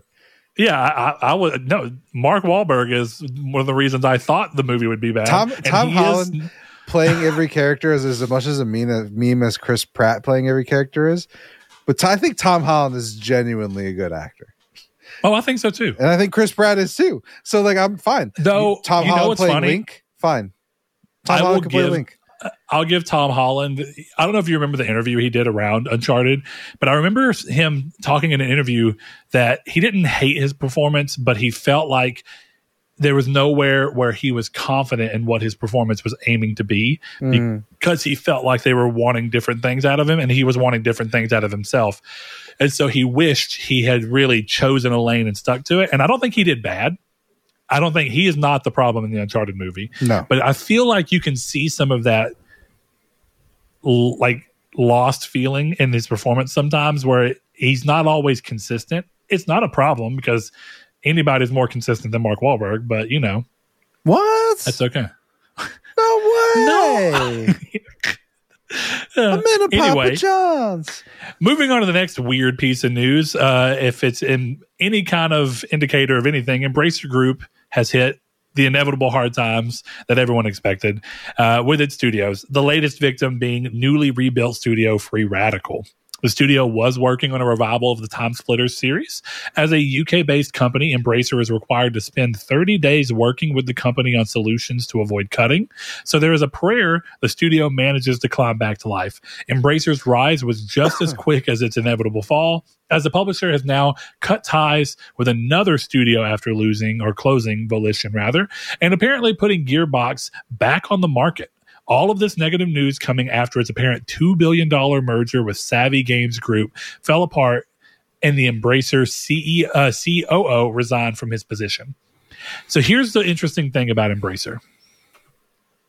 Do you remember when THQ Nordic was doing effectively the same thing as Embracer? Yeah. But it's never fallen apart. Wait, THQ Nordic is Embracer. Now, THQ Nordic got bought by Embracer. No. If I remember correctly. I don't think that's correct, actually. Give me a second. We're going to find out. THQ Nordic. It is a subsidiary of Embracer. So yeah, they got bought by Embracer. Back in, it looks like probably 2016, but I'd have to look a little further. Either way, point being, THQ Nordic was buying, and I always wondered when it was going to fall. So even if THQ Nordic has always been a subsidiary of Embracer, I've been wondering when the hell this was going to start to collapse in on itself, because there is just no way that anyone can afford to do what they were doing. Well, for the longest time, my highbrow, completely ridiculous film plot theory was that this was like money laundering. I was just thinking that today, actually. Because there is no reason. Don't get me wrong. I love all the series they buy. And a lot of them are series that people have been pining for and saying that they would support and then not really supporting. But how often can you continue to do this before eventually you have to be like, one fuck up will bow us under completely? Well, what I've never understood about Embracer is that like how they bought the Legacy of Kain. Why is there no port out right now? Like, that's what I've not understood. They bought a lot of classic stuff and then they sat on the IP. But they bought that within 6 months. You know, it's like that was this year. They're not going to turn around a project of that in 6 months just because it's not going to happen. That's what not I'm talking about. I know there's more work, but a literal here's 1999 a re-release, a port. Yeah. Just put it out. but they haven't done that for anything outside of Amalur, and that can really think of. Where's all this kind of stuff? Why aren't they doing that with all these old IPs? Sure, that's a recent acquisition, but they have a ton of stuff. They've bought a ton of studios with a ton of IP. Why are there no, like, do you remember when we were kids and you would get like the Capcom pack? Like, why are there no like Embracer Pack 1 and it comes with a bunch of IP? Embracer Pack 2, bam, there you go. That wouldn't like hold them over, but it would have a steady revenue stream of some sort while you're building up these IPs.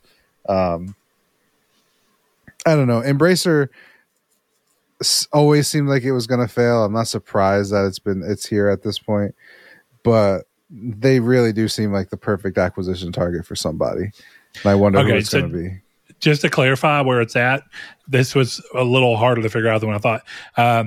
To avoid confusion with THQ Nordic GmbH and to clarify its position as a holding company, THQ Nordic AB was renamed as Embracer Group in September 2019, while THQ Nordic GmbH retained its name.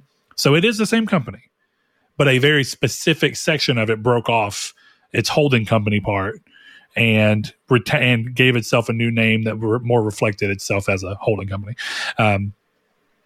So interesting to see. But I almost wonder what that really means. Because like if Embracer themselves go under because they're the parent company in this situation, or they're the holding company for everything, I wonder how they would choose to divest this. And really the sad part is for them to get the most value out of this, they'd either have to sell a lot at once to one person who'd be willing to take on all this, or they have to shutter all of this to get rid of the cost associated with keeping all these studios open while still retaining the IP, which has an inherent value. Mm-hmm. And the problem with that is if they end up doing the same thing that they just bought from, which was studios sitting on IP that was being unused, then this IP has just changed ownership to someone else who's now not going to use it. Yeah. Well, I mean, the interesting thing is like, I don't know. Microsoft has been lurking over Crystal Dynamics. This is a weird for a situation, but what's up?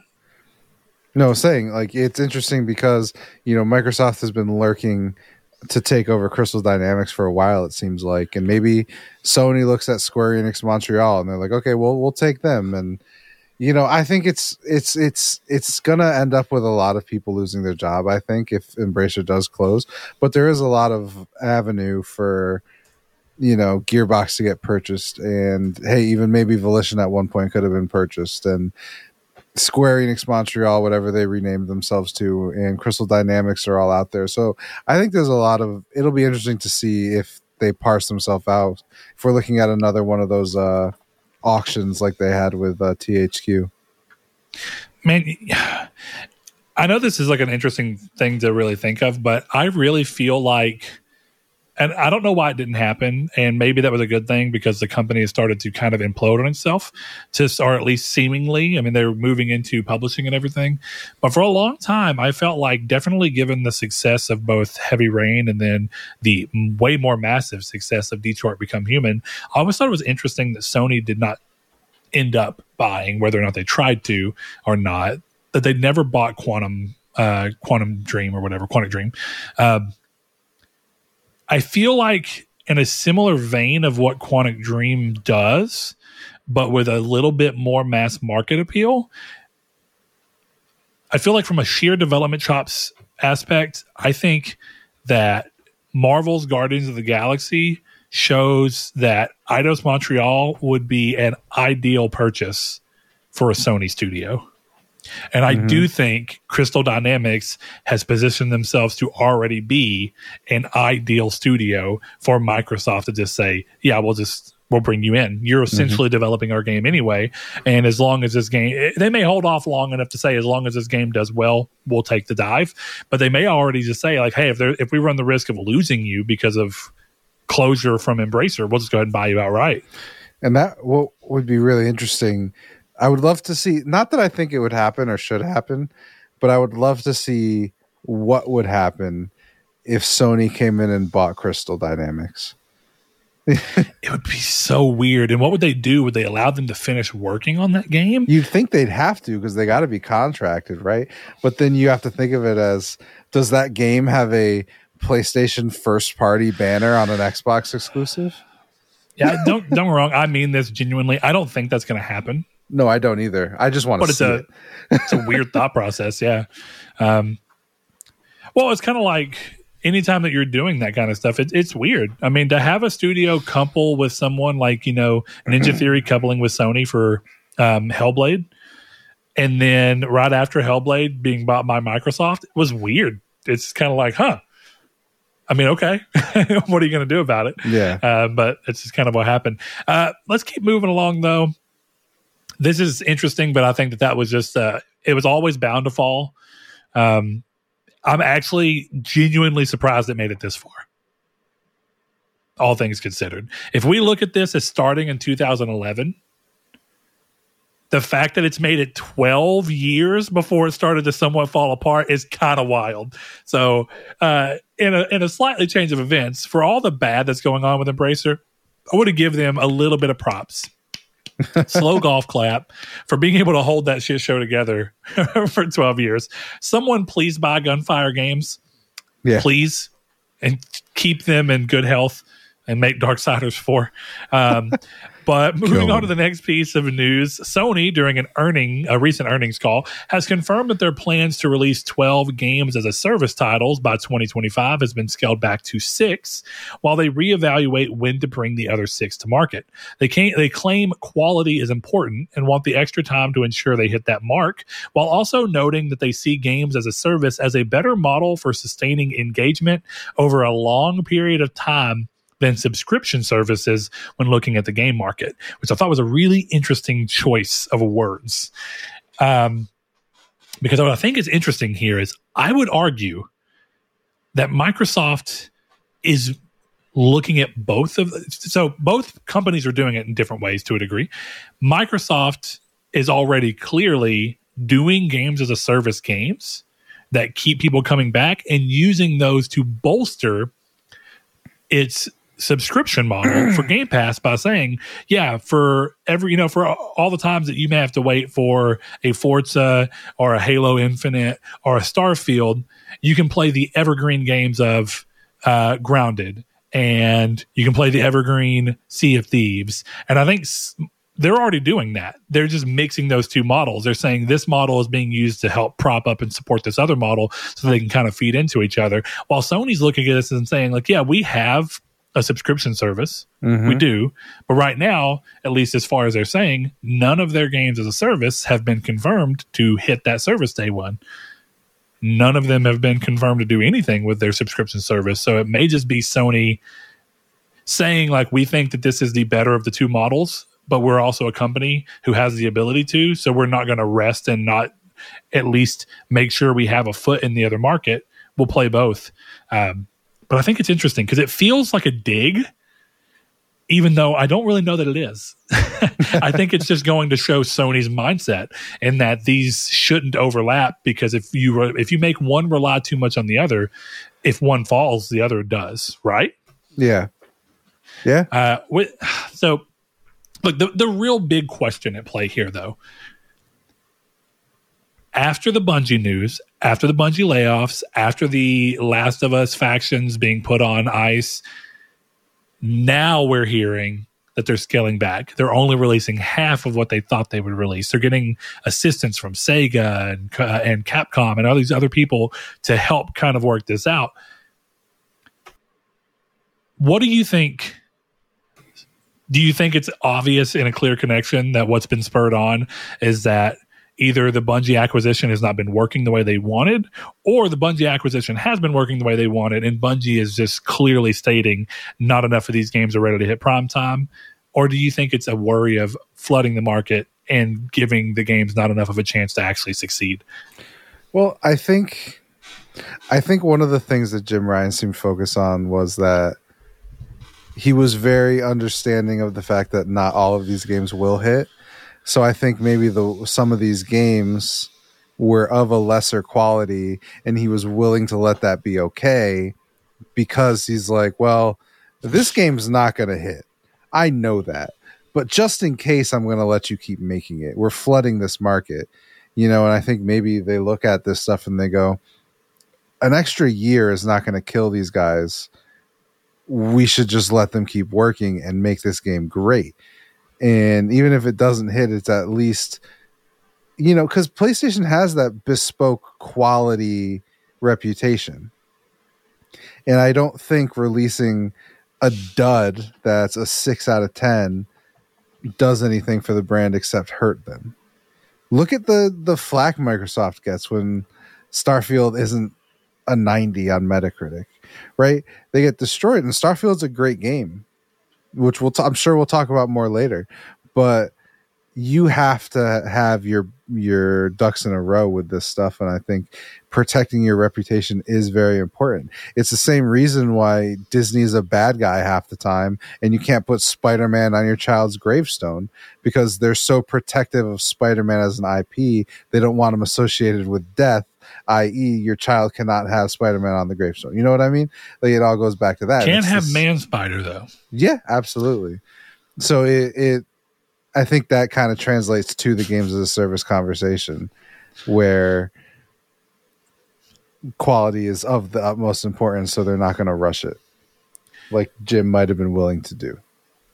Well, I'm curious because Jim is still acting in the role, even though he's announced his retirement. So I'm curious where this is actually coming from. Is this who's actually spearheading this decision, and is it the COO as we heard on the call, or what's going on? But I'd say, I think that you're right. I think Sony may be realizing, because of the Microsoft side of the conversation, that the one thing that Sony has, whether or not it's completely true across the board or has been forever, but the one thing that Sony more or less has from a perception standpoint is the innate Sony puts out quality titles. And I agree with you.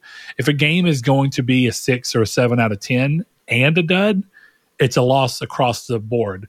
But if a game is a dud and doesn't really land in the games as a service market, but it reviews well and it has the normal high 8, low 9 Sony, and it kind of gets that Sony seal of approval that people give to their games, then it's one of those things where it's like, well, we can take the fact that the game didn't land on the chin because we understand that market enough to know that not every game can hit, but we still get a game that keeps our image alive. And I think that that's really important. And I think it's pretty apt of you to actually jump in on that and say that might be it. And maybe The Last of Us Factions was going to be a 6 out of 10. And maybe it wasn't just Bungie. Maybe it was Bungie mixed with internal reviews where they have people come in and play the game and rate their fun factor and all these different things, and all of it together just told Sony, we need more time in the oven. Mm-hmm. Can I ask you one thing going back to Bungie? Sure. Sony got played no matter how you look at it, right? How so? Well, because you read about the stuff after the layoffs, and it sounds like there was a chance Bungie might have shuttered if Sony hadn't bought them. And I look at that and go, so why the fuck aren't their games exclusive? I guess I didn't read that, so I don't want to go super far. If you can expand a little bit more on what they meant by they were at risk of shuttering if they didn't get bought. I just don't want to speak in hyperbole on it. On the off. I mean, I'm not speaking in hyperbole, but that's exactly what they said. Oh, I'm not saying you are. I'm saying I didn't see it. So I would like to hear a little bit more, but I mean, I believe you. So if we're assuming that that's true, and it's coming from the fact of that was the case, and without some extra funding, they'd be running at the risk. And that's true of all companies that are independent, right? That's just the way it works. When you are by yourself, one false move can bring the whole thing tumbling down. And it's definitely ironic for Sony to spend extra money to retain talent, while even if it's just people who were on the community management side and testing side of things, quality assurance, all those things, I think is primarily what got hit. It doesn't matter that that's probably not the talent that Sony was worried about retaining. It's still a bad look to say, hey, we're giving you extra money to keep employees, and then you lay 100 off. And also, I really am curious how much that was a Bungie decision versus a Sony decision. And what percentage each one of them had in that. That's an interesting thing. How much freedom do you give companies? Because it sounds like they gave Bungie a lot of freedom in this deal, but does that include ability to make decisions like this on their own. To that degree, I also mean Bethesda got a ton of freedom in the Microsoft deal, but that freedom is not absolute, and so you really have to wonder where the lines are and what control they have. We have a question around this, and I think it's going to allow us to kind of speak to anything deeper that we may view on this. And we've already kind of started this. But over on Twitter, Gamers Gamut got a YouTube channel. Just go check it out if you like games. He does different videos on certain games he's playing. He says, do you think Sony is pivoting in their strategy or just delaying these games for quality reasons? Personally, I'd rather see them focus on what they're good at, blockbuster single-player games. I don't mind them chasing the live service money, but 12 titles, that seems significant. And I think the answer to the first part, I think, was really... It was answered by Sony themselves. But there is a wrinkle where even... Here's the reality. Since we don't know all 12 of these games... There is a chance that some of these games are getting axed as a part of this, and we would never know any different. So it's kind of hard to say if their games are just getting delayed or if they're still getting actively made and are just, going to come out at a later date, or rather, if they're just going to cease getting made entirely, but we never knew about them, so it doesn't change much as far as Sony's concerned. If you look at this from a PR move, even if Sony were canceling these games, they would want it to look like all they're doing is delaying. And since there's no tie to the games, it's relatively good PR. The downside of that is in the modern era where everything gets discovered beforehand, it's a risky move. Because all it takes is Jason Schreier talking to one person who's like, yeah, they shuttered our game, and that whole illusion falls apart. So I'm inclined to take them at relative face value and say that they are just delaying these games because of quality concerns. The reality of that is they could still be canceled if quality concerns cannot be addressed in enough of a way to view the project as worth it. But it'll be a while still before we figure that out. But yeah, 12 titles, incredibly significant. So kind of on what's going on here, do you have any inkling of what 6 games you think will be the ones that we see, since we knew so little to begin with? Do you think that the games that they've chosen to reveal so far are going to be fine? Or do you think some of these are going to be games that are already out? Like, my real curiosity here is Helldivers 2. Is that one of the 6? I think so. Probably. Yeah, probably. MLB The Show, probably one of the 6, right? Yeah. So there we go. We got that. What about Fair Games? I think is that what it's called? Yep. I don't like the name of that game. And Concord. Yeah. What do you think about those? Do you think that those are ones that are subject to being hit, or do you think the reason they showed them is that they're confident enough in them to know that they're the ones? I think they showed them because they're confident. And I think Sony had mentioned Concord for next year. Yeah, I think those are coming out. Can I say one thing? Well, 2 things. A, just to clarify. So this was from Paul Tassi and Forbes. He reported it on the 3rd. Sure. Internally, no one is blaming Sony for the layoffs at Bungie, even management. Some employees were told that if the Sony buyout did not happen with current Destiny 2 performance, the studio itself would have been in jeopardy if they were still independent. So that being the case, Sony got played. I don't know if At least in the sense of they spent $3.6 billion on a company that needed saving. Microsoft did the same thing with Activision for all intents and purposes. That was what was being reported, is that Activision was looking to sell because of all their legal troubles. So yeah, you think with Bungie, the way that they're talking, it's like you couldn't have been like, we'll buy you. We'll bail you out of this. Some layoffs may happen down the line, but we'll buy you and we'll start paying for you. But Marathon's ours. I'm kind of shocked. I'm going to be honest, though. I don't know if the value that Sony saw... Well, I think Sony, and for anybody listening, there has been a little bit of Chris seeming done, and then everything catches up. So if there's any talking over, I apologize. It happens on my end, too. Yeah. With that in mind, I think there's every chance in the world Sony knew what they were getting into. Yeah. And I mean that in the sense of independent studios are inherently rocky, and funding, if at any point shifts, can have this kind of situation where, oh, now we have to scale back. We can't do this. We can't do that.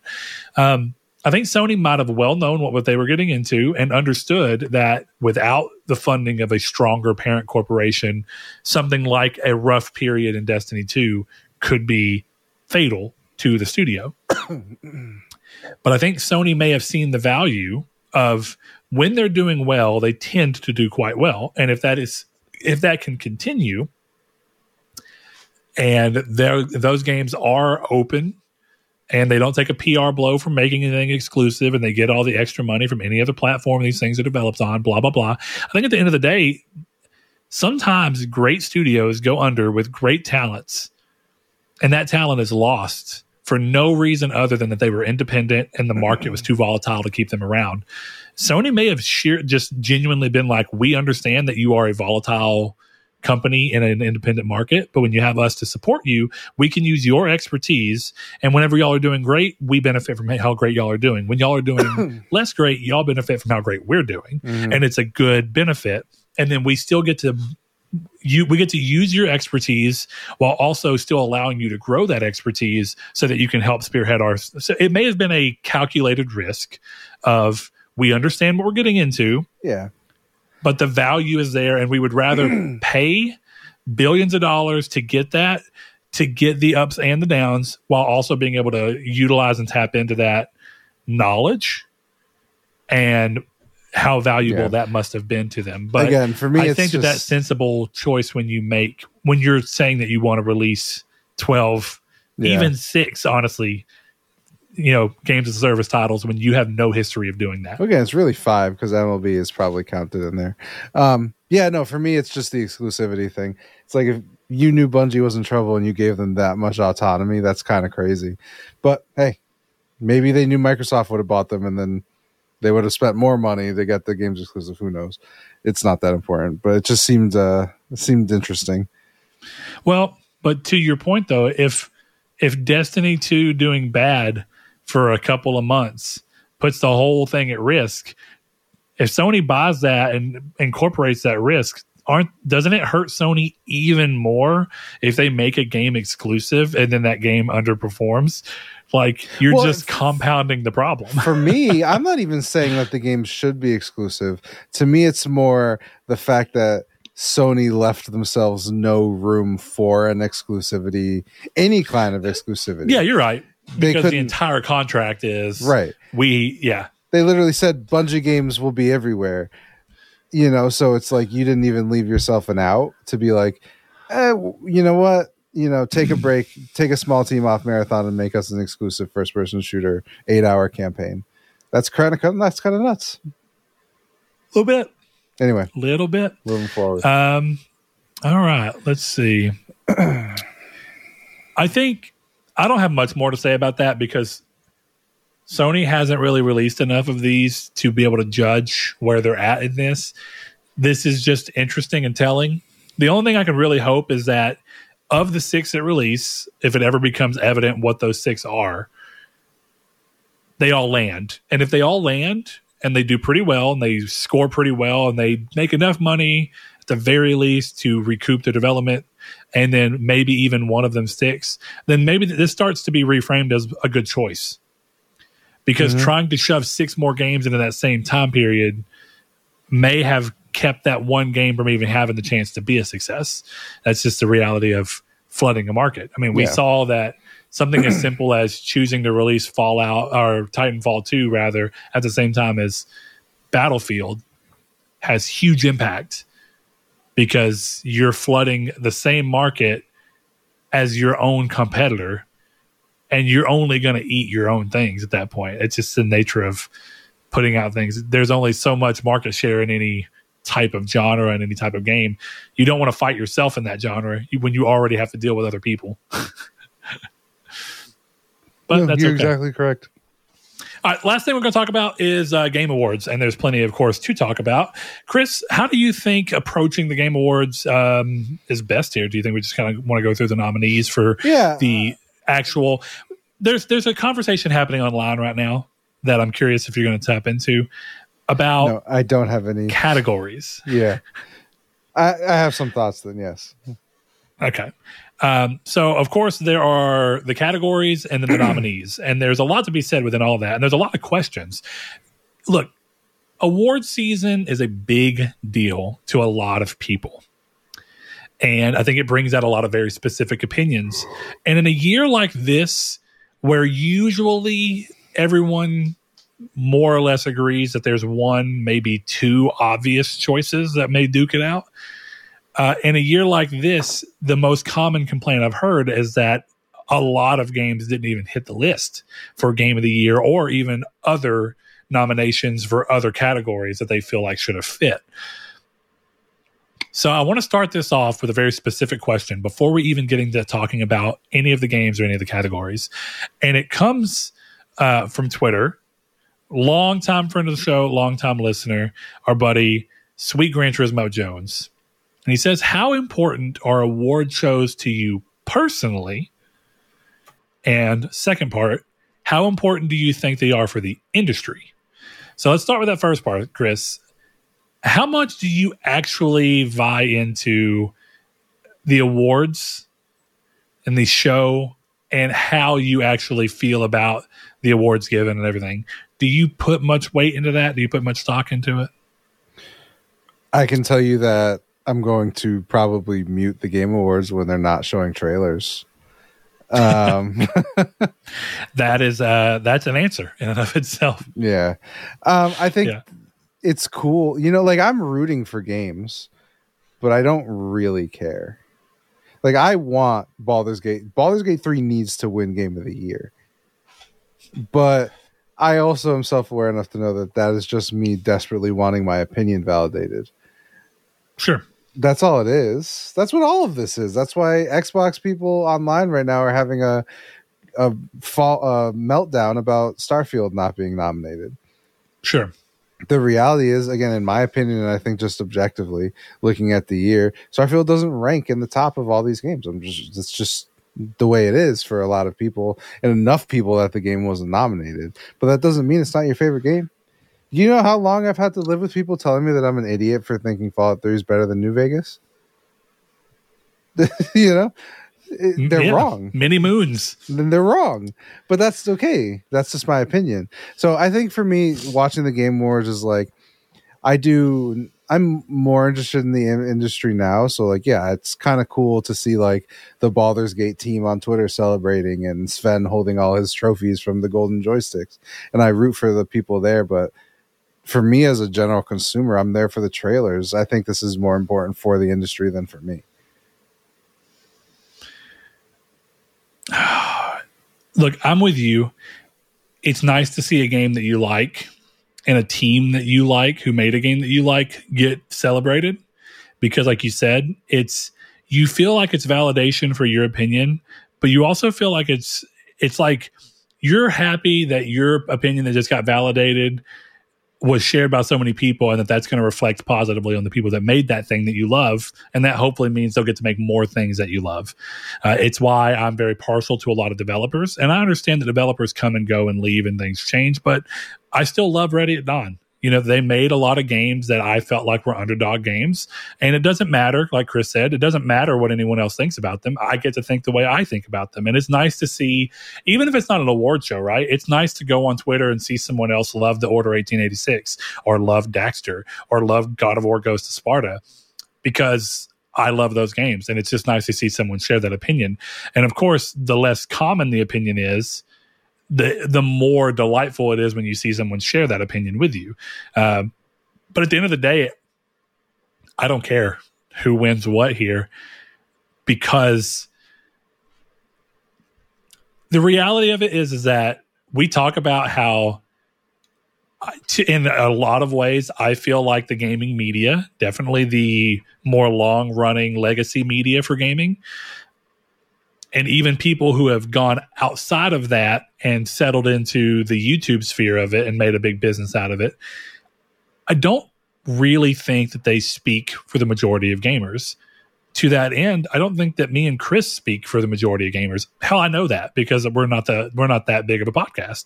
We speak to the people that we speak to, and that's great. And our opinion can matter.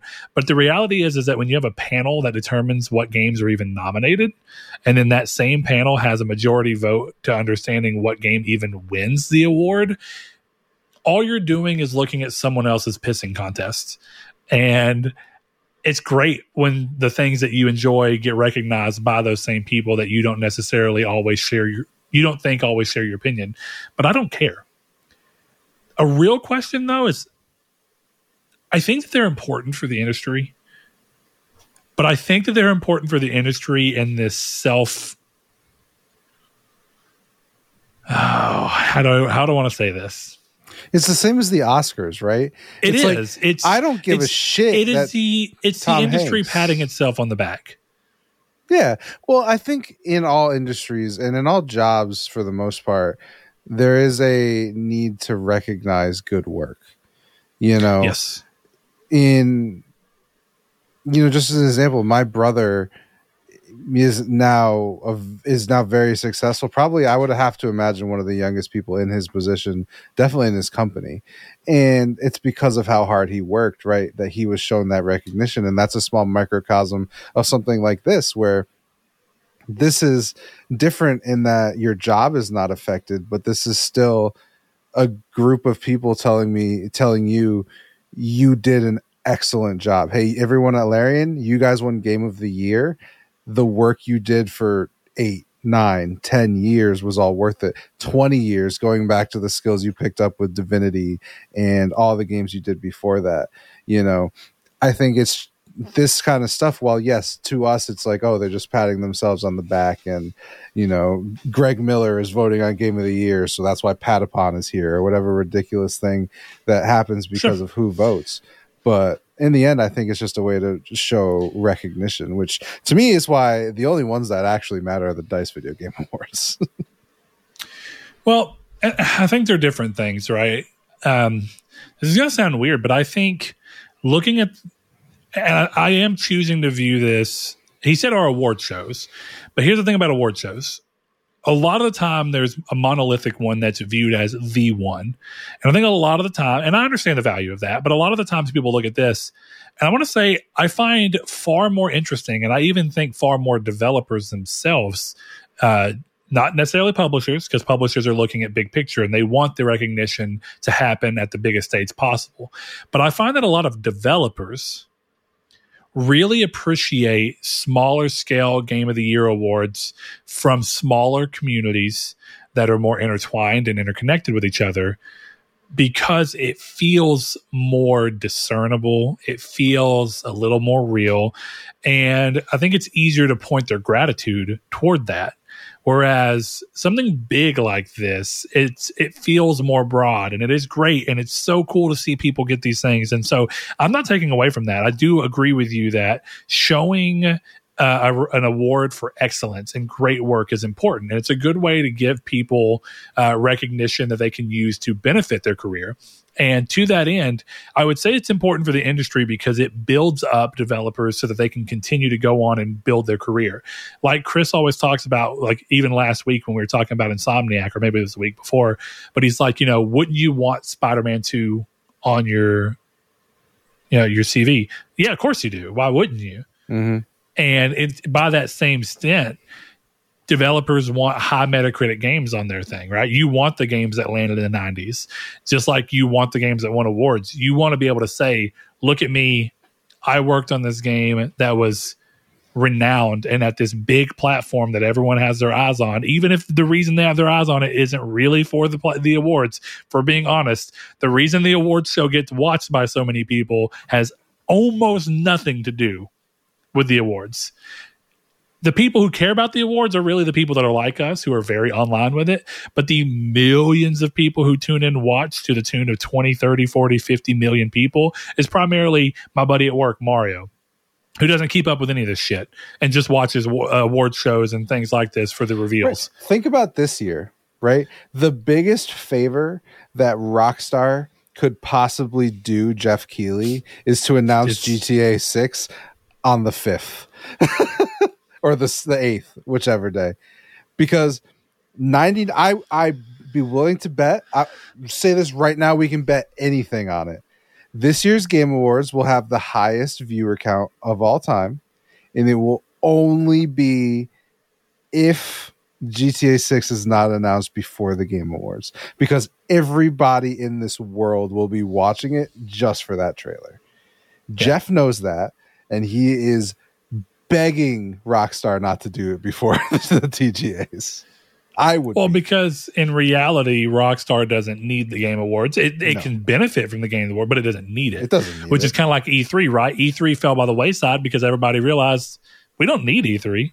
Dude, they do it our own way now. Sent out a tweet that said, "Hi, we're going to announce Grand Theft Auto soon." And it's the most liked and most viewed tweet of all time. They don't need anybody else. But if they like Jeff and they want to skyrocket him, they're showing it at the TGAs. So, and I'm watching. And that's important too. The industry working with itself in order to do that is very important. So it's a really hard question to answer because I think that they're important for the industry.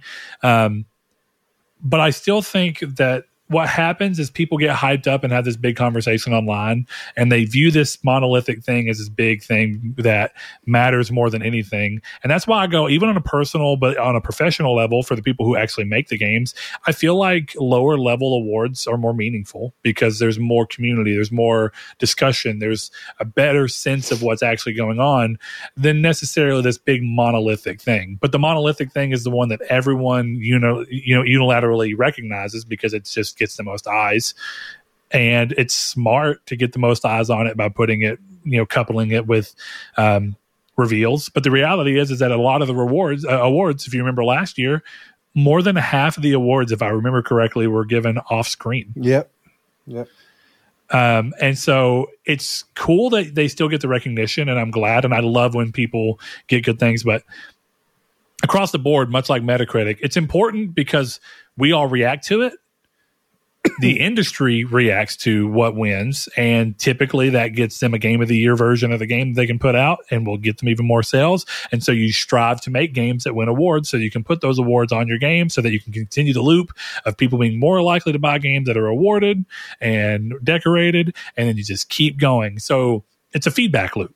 The reason they're important to the industry is because we've allowed them to become important to the industry, but they're also important to the industry just for giving recognition where recognition's due. But you know what? Let's go ahead and jump into the actual nominees. And so the big category of them all, of course, is Game of the Year. So the games that are listed here are Alan Wake 2, Baldur's Gate 3, Marvel Spider-Man 2, Resident Evil 4, Super Mario Bros. Wonder, and Legend of Zelda Tears of the Kingdom. Now, first question is going to be wild, but I think it's going to help set the tone for this discussion because I think it's very important. No Fate, one of our longtime listeners, longtime patrons, he says RoboCop seems to be getting great reviews, but I'm not hearing it on any Game of the Year list. I do want to specify any. So he's including smaller shows like us and people who are already talking about that. And he says, do you think it's worthy of Game of the Year?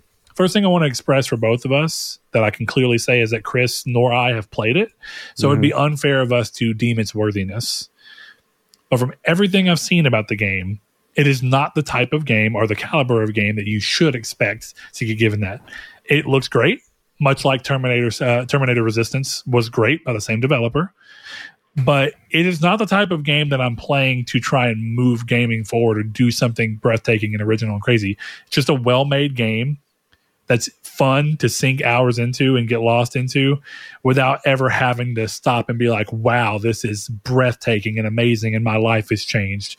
I think this is just a good example of a well-made game that uses this license well and people enjoy because it scratches a few itches while never being something that you're just going to hoot and holler about. Like that. There needs to be some expectation that not every game that is considered great and gets great reviews and gets good talk is going to be worthy of being talked about as a Game of the Year. And to that end, I think that's where Starfield comes into play here.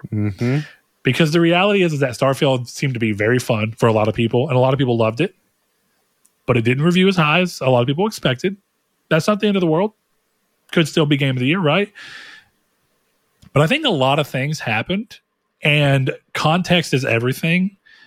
And Starfield in a year like this cannot cut it. No. And I here, as someone who again has not played Starfield, but has clearly seen it and has seen people's reactions and seen what it's doing, I saw some people surprised that it's not here. And I even understand that. It was a big game, big flash, sold very well, did a bunch of things. But if I'm being honest about what it is, most of Bethesda's games that have been given Game of the Year nominations have significantly pushed gaming forward in a very easily discernible way immediately. Morrowind brought role-playing to a three-dimensional plane in a way that had yet to be seen, hardly at all on PC and not at all on console when it hit Xbox.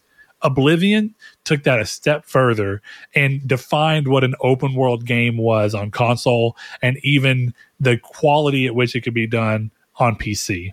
Skyrim took all of that to the nth degree and made it to where multiple very in-depth stories that were just as important, if not more important, than the main storyline was there. Hundreds of hours of deep content and the ability to do and play however you want and not have to restart. You know, some things that people complain about, myself included, but that made a real impact on game design and moved things forward. And the way I've worded it with talking to a friend about it, Starfield is the first Bethesda game outside of Fallout 4 was massive, so it'd be so hard to say this, but Starfield is definitely not the type of game like Morrowind, Oblivion, or Skyrim, and maybe even Fallout 4 and Fallout 3 to transcend its medium or transcend its genre to where people who aren't usually fans of this game are hearing about this in such a capacity that they cannot help but be pulled in by the intrigue around it and how big the conversation was about what it did in moving game forward. I just don't think Starfield had any of those elements. It's a great game. It does a lot of good things. It does a lot of the Bethesda things that people love, but I don't think it's doing as much new as those other games were. And because of that, I don't think it's going to get a nod towards Game of the Year because in a year like this, it didn't push gaming forward where other games arguably did. Yeah, I mean, it didn't push gaming forward, and then a game came out around the same time that just did everything that a Bethesda game used to do. Right. And I mean that in the sense of defied expectation, showed that there was so much more you could do with a video game than we've been seeing lately. Even if some of its old school design, it shook up the gaming landscape in a way that's undeniable, and it was a flash in the pan, and everyone was talking about the game, even outside of people who usually play those games, to the point that Baldur's Gate 3 is a CRPG, a type of genre that is usually not seeing tens of millions of sales. That is not normal. In a time where people are saying that Final Fantasy is real time because turn-based is too risky, this game comes out and proves that if you make a good enough game, people don't give a shit. Yep. So yeah, Baldur's Gate 3 is the normal Bethesda game in terms of its impact on the industry, and Starfield didn't live up to that. And that's not saying anything bad about Starfield. It's just a reality of what happened on a industry scale. I agree. I know it's like Chris said, if you think Starfield was your favorite game of the year and it's your game of the year, don't let anyone take that away from you. Yeah. Don't stop. Award shows are just trying to look at what moved things forward and what had an impact. And I don't think it's fair to say that from the way that they typically view that, Starfield did that, but that's okay. There's genuinely so many questions around this. The second one that's around this category before we go too far, Jason G says, hi, what game or games do you feel should have been nominated in Game of the Year category, and which one shouldn't be there? He says RE4 is a remake. Should remakes be nominated? And then he mentions Hogwarts Legacy. Hello, the disrespect. And this brings into another weird thing for Game of the Year. So, Chris, you played Hogwarts Legacy. I played Hogwarts Legacy. I don't think either of us beat it. And that's regrettably. I actually want to try and beat that by the end of the year. Did you beat it, or am I wrong? I didn't beat Hogwarts Legacy. I've considered going back. Me too. But that said, it brings up a lot of questions in here. First one, Chris, a lot of talk has been happening about a remake being a game of the year and whether or not that's fair to new and innovative ideas. And I think that there's a really potentially controversial conversation within this. I don't know necessarily between you and I. I'm curious as to where we both land on it. But what is your gut take on how remakes should be handled when looking at an award ceremony? Resident Evil 4 is one of the 6 best games of the year. So as far as you're concerned, if a remake meets the quality, it should not matter if it's a remake. If it exceeds in its design and in its execution. Yeah, I can't fault the best game that came out this year because it came out a while ago before. Because that's just where the industry is going. I think it's just I think for me, I preferred Resident Evil 4, but I actually think Dead Space is the more deserving remake this year. So that is already one of those things where I'm like, that's almost interesting in and of itself. But that is a personal take, I guess. If you had to go through that, like if someone asked you, how would you describe the fact that you think a remake should be as eligible as anything else? Like what is it about the remake that you think the criteria would still fit into being able to be worthy of Game of the Year in the same capacity that a brand new original idea could be? I don't know. I don't know. I mean, I think for the most part, Resident Evil 4 is a new game. So I do think that kind of puts it in good company. I don't know. It's hard. I don't know. It's kind of like what the government said about porn. I know it when I see it. That's the best answer I got. Well, I'm going to try and go through what my version of it was, because I was thinking about it too. And I think one of the clear top contenders for the games I have played this year, and I want to make sure I get that out right now. I have not played many games this year because this year was stupid stacked. So I've not played RE4 Remake, but I have played a remake that I do think rises to the worthiness of being a Game of the Year contender, and that is Dead Space. I think it's a very clear and obvious nomination. Mm-hmm. And when looking at it, I saw some people trying to argue, and I understand the want to go to it, that because it is a rehash and a reimagining or a remake, even if relatively true to its source material, that it discourages giving praise to games that are original and are trying to do something new, which I think is, if I'm being honest, I think is a little laughable, because one thing to note is there is not a single game that was nominated this year that is a new IP or new anything. This is all rehashes of existing ideas and IP coming around in a new capacity. And I think if you look and you say that Marvel's Spider-Man 2 is more deserving just because it happens to be a little less structured off of something as Resident Evil 4 was, the reality, for the way I choose to view this, is that both Dead Space and Resident Evil 4 are remakes.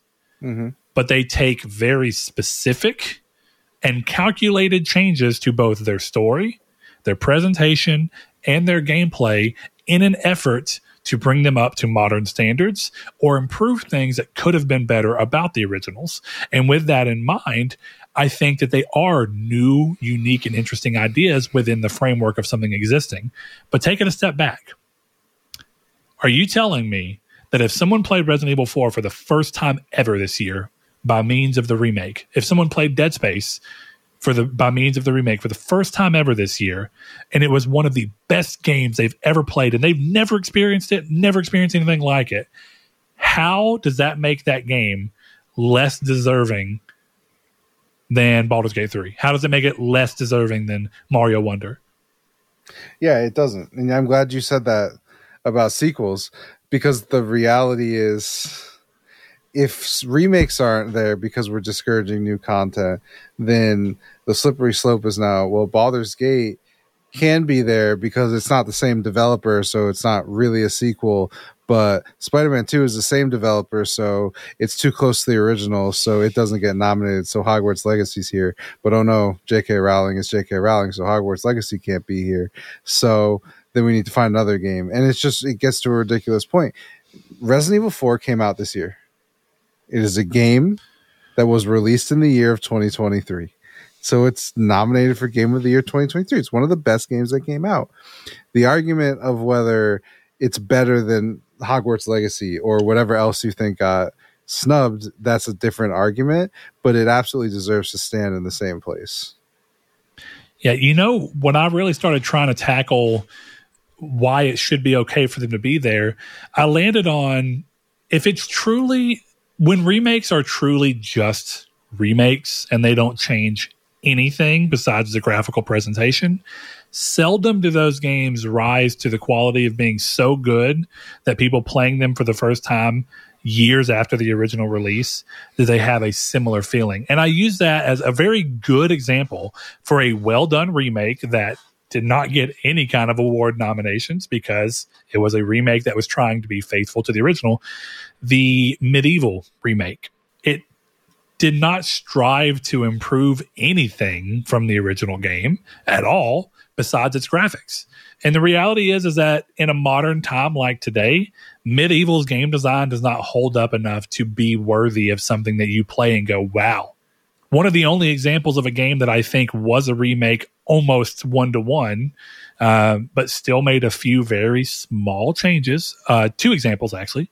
Demon's Souls and the remake of Shadow of the Colossus. Both of those are Blue Point. Both of those are virtually one-to-one remakes. And both of those games, the original games were so amazing and so revolutionary and are still that revolutionary that playing them in a better form that is more or less aiming to completely recreate that experience still shows you just how wonderful they are. So if someone looked at me and said, yeah, even though it doesn't do anything new, realistically, Shadow of the Colossus could have won my Game of the Year 2017, 2018, whenever it came out, I can actually understand that argument because the original game was interesting and unique enough in the industry that really nobody's copied it in enough of a way that impact is lessened, even though you're playing it 10 years later. So I think that's kind of where I'm at. Because, I think the most interesting game on this list is Baldur's Gate 3. And it's only because the last Baldur's Gate was in 2001. Exactly. And I mean, I guess technically the second most interesting game on this list is Alan Wake 2, not only because of what it actually does from a game design standpoint, but it's a sequel to a game that came out 13 years ago. They're the closest thing to fresh ideas on this entire list.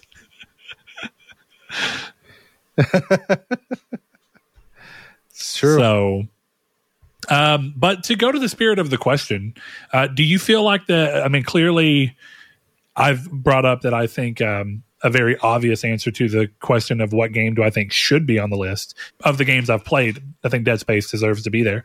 But do you feel like there's a game that you feel should have obviously been on this list that didn't land? And if so, what game would you kick off in order to put it there?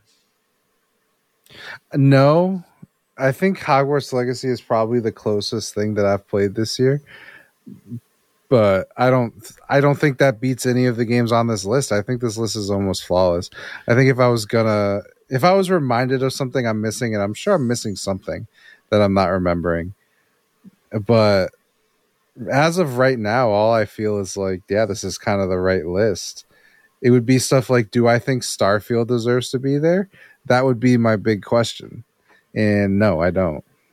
I guess the real question, do you think that the list could have had a few more nominees without having to buck another? Or do you think landing on 6 games is the right call? I think adding more games would have been a cop-out. Make a list of 6. Because here's the thing, in the end, only one of them wins. So what the fuck does it matter if you're number 7? And here's the thing, right? They do it in an order. They give you the list. So if you're, let's say they made it 10, right? They accommodated us.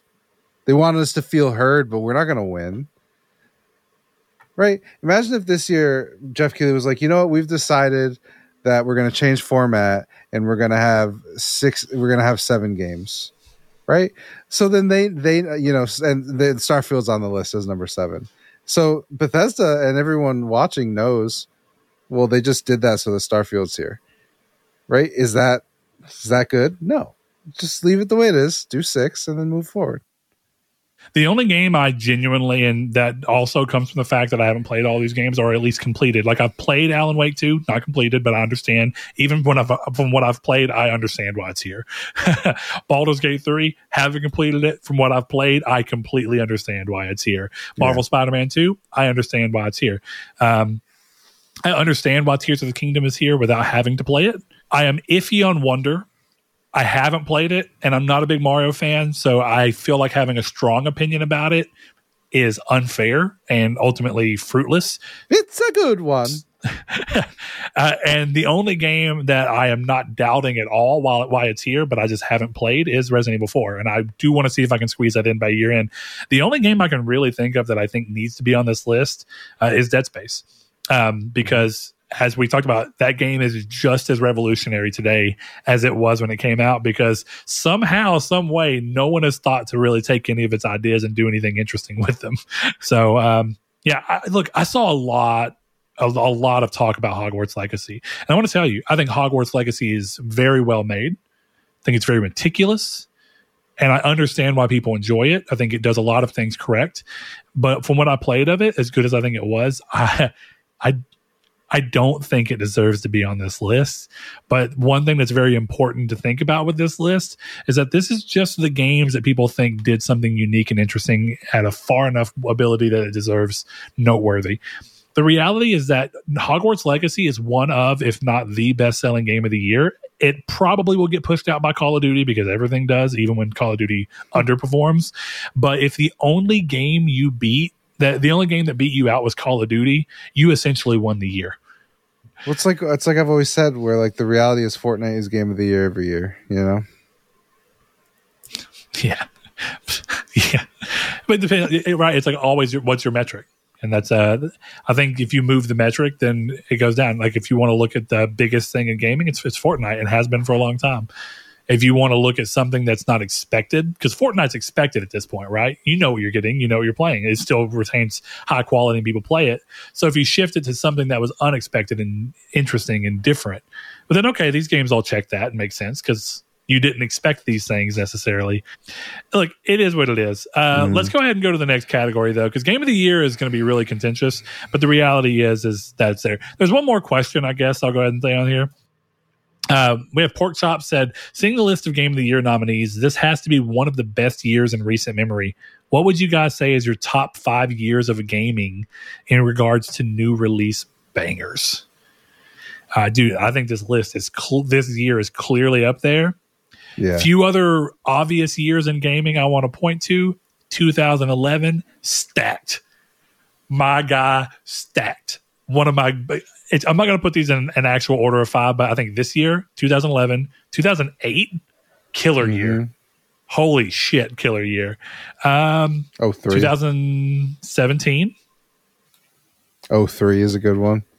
I think that's Half-Life 2 and Halo 3, right? Am I mistaken? Yeah. Yeah. I mean, that's a big year. You say Halo 2 or Halo 1? I thought it was Halo 2. You keep cutting out, making that up. But that's okay. Yeah, I mean, I think... No, 04 was Halo 2. Oh, okay, then I'm thinking of 04, yeah. And then 07 or 08 was Halo 3. I think 07.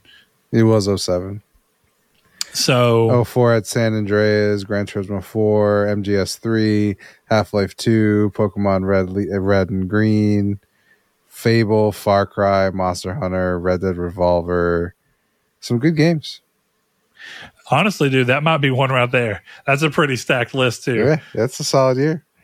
2004, baby. Red Sox won the World Series and one of the best years for video games. The thing is I've noticed that you tend to get these about 4 years apart from each other. You know? It's like that tends to be a relative safe rule of like, I don't know if it's just a cycles thing, but it seems like the gaming industry is like, I know it's been a while, but fire! And then they just blast out all their good shit at once. I don't know why it happens that way, but it's just kind of how it happens. Because, I mean, you think 2015 might be the answer instead of 2017, because you think about Bloodborne, The Witcher 3, Fallout 4. If you're a big Fallout 4 person, like, dude, 2015 had some bangers. Had The Order 1886 for me. I love that game. So, I mean, you keep looking. 2015 had a lot of big games. Grand Theft Auto 5 released again. Arkham Knight came out that year. Dying Light came out that year. That was a huge thing. Rocket League came out in 2015. Life is Strange came out in 2015. I mean, you have some pretty clear and obvious big games right there alone. So, oh yeah, I think 2015 is going to replace the 2017. I kind of said, I think that's a good year, and it kind of keeps with that. Roughly every 4 years, you get a pretty crazy banger year. Though everyone has to clearly say that this was because of COVID. I don't think there's any reason for it to believe that it's not because of that. All right, facing some technical difficulties, we're going to try and go ahead and work through the rest of this show. All right, I think we're getting close to it. So we have Best Score in Music. We have Alan Wake 2, Baldur's Gate 3, Final Fantasy 16, Hi-Fi Rush, and The Legend of Zelda Tears of the Kingdom. All reasonable picks. I understand where that's at on here. Music and score in games are very important, but not all games are created equal in how they choose to use it. So I think this is a really cool one. One interesting thing I saw, Chris, going back to kind of that opening question, right? Like, what's the importance of the games, game awards to both to us personally and to the industry? I saw Gene Park tweet about this particular category and say that he was so glad to see Final Fantasy 16 here, not only because it's got impeccable score work, which it does, but also that the entire score for the game was written while the composer was undergoing cancer treatment. And he was saying that if awards are meant to recognize greatness and challenge and all those things, that it is a feat to be able to create something to that degree while you're undergoing such strenuous physical ailment. What's kind of your viewpoint on that? Do you think you agree with that notion that in the world of where we're giving importance to these awards, that there is a reasonable thing to look in and say, hey, someone did something amazing under less than ideal situations? Or do you think that it really is best to leave all that out and say, no, which one is objectively best from what we can try and understand? Well, it's, for me personally, I would say you leave it out, right? Because maybe this is insensitive, but I think if that was me, I wouldn't want to win an award because I was sick. I'd want to win an award because I was the best. Yeah, I understand and want to commend him for the fact that he was able to do such a genuinely fucking amazing score while undergoing cancer treatment. But yeah, there is a little bit of that thing. Like, we can commend him for his work and under such physical activity while not saying that we gave it to him because of that. I think the important part is to say, like, no, you got this because you just clearly had what enough people agreed to be the best. Exactly. While we're on that topic, I'm very curious to see what wins here, because Baldur's Gate 3 has such an amazing score. Mm-hmm. But Down by the River is my ringtone. I think one thing that's really important to note here between these two is the structure of Baldur's Gate 3 as a game, I think, has a harder time making the score feel as punctuated as it does in something like Final Fantasy 16, where it's a far more scripted and far more linear experience. And that's just a benefit that its type of game has. But I think it helps the score stand out, be more notable, and resonate with you more because it's a little bit more into what's happening. Now, you have that in Baldur's Gate 3 under very specific cutscenes and sections, but since everything is so will you or won't you based on your decisions, I almost wonder if that game will be overlooked because the score is dependent. Yeah. I wish I had more to contribute, but I'm not a huge music person. It's one of those things I recognize when it's really good, but not usually. It's funny because clearly whenever something's good enough that you're like, absolutely, because it's like we always talk about, like, for anything that you have opinion-wise on Nier Automata, you recognize that it has an absolute banger soundtrack. Absolutely. And we know that you love Persona 5 and Persona 5 Royal, but you also make it a point to say it has an absolutely banging score and soundtrack. Yeah, I just think in terms of like if something stands out, that's why like for me on this list it would be Baldur's Gate because it stood out. Mm-hmm. But there's an argument that Baldur's Gate, the song that really stuck it out for me was because we spent 45 hours in one loading screen waiting. So I heard that song repeat over and over again. The down, down. Like I heard it 1,000 times and it was good every time. So sure. Well, and you know what's funny about that? You're right. But one of the things that if you actually want to get music critiquey about it and going into what makes it a good score, is that's the overture, right? That is the song you hear when creating your character and loading in and then doing all that thing. But that musical melody is reprised often in other pieces. Like when we were playing the other day with me and Donovan, there was a really cool battle sequence that we were going through in the Underdark or the whatever it's called. And they found ways to bring that little melody refrain into it in a different way and punctuate it in a different way so that it acts as a thematic tie to everything that's going on. And that is a well-made score that references itself and builds upon itself for everything that's going on. But, you know, the hard part about that is, do you like music enough to do that? Like to care about that, you know? And some people don't. And some people just notice it whenever they get a step away and say, yeah, this is a banger score. And I really like the music. For most people like you, I find that it's, do I listen to it outside of the game? Therefore, it's good. Exactly. And I do listen to Nier Automata outside of the game. Yeah, you better. I think we're just going to go ahead and say, look, the Game Awards are what they are. We'll end up going into our bigger feels of what actually wins and what we agree with. But we're having some technical difficulties that are going to make this a little too complicated to continue to go through. Hopefully, if it's my computer, which I don't think it to be, then we can have that fixed. But if nothing else, Chris's computer will come back to the future with a new something. We're not sure, but hopefully we don't have this problem next week. So we're going to go ahead and round this thing out. We've been going for a long time trying to fight past it. And instead of trying to just brute force through it, we're going to call it what it is. We'll talk more about the Game Awards and everything with it. If there's any questions we didn't get to, we'll try and get to them next week. This was an irregular episode, so take it for what it is. We appreciate you for joining us. This has been Triangle Square, the PlayStation podcast. If you want to follow us and find us on social media, you can find us on the social media platform formerly known as Twitter, at Triangle SQRD. You can find us in a Facebook group called Triangle Square to PlayStation Podcast, where you can ask to be entered in. We'll gladly have you in there. Or the best way to reach out to us and join many of our other listeners is to go into the Discord, which we have linked in the description below, and join in there so that you can be part of our day-to-day, moment-to-moment. And with that said, Chris is hopping in and out, so I think our problem is getting a little worse here. Chris, thanks for joining me. Sorry that we had some technical issues, but we did our best to go through it.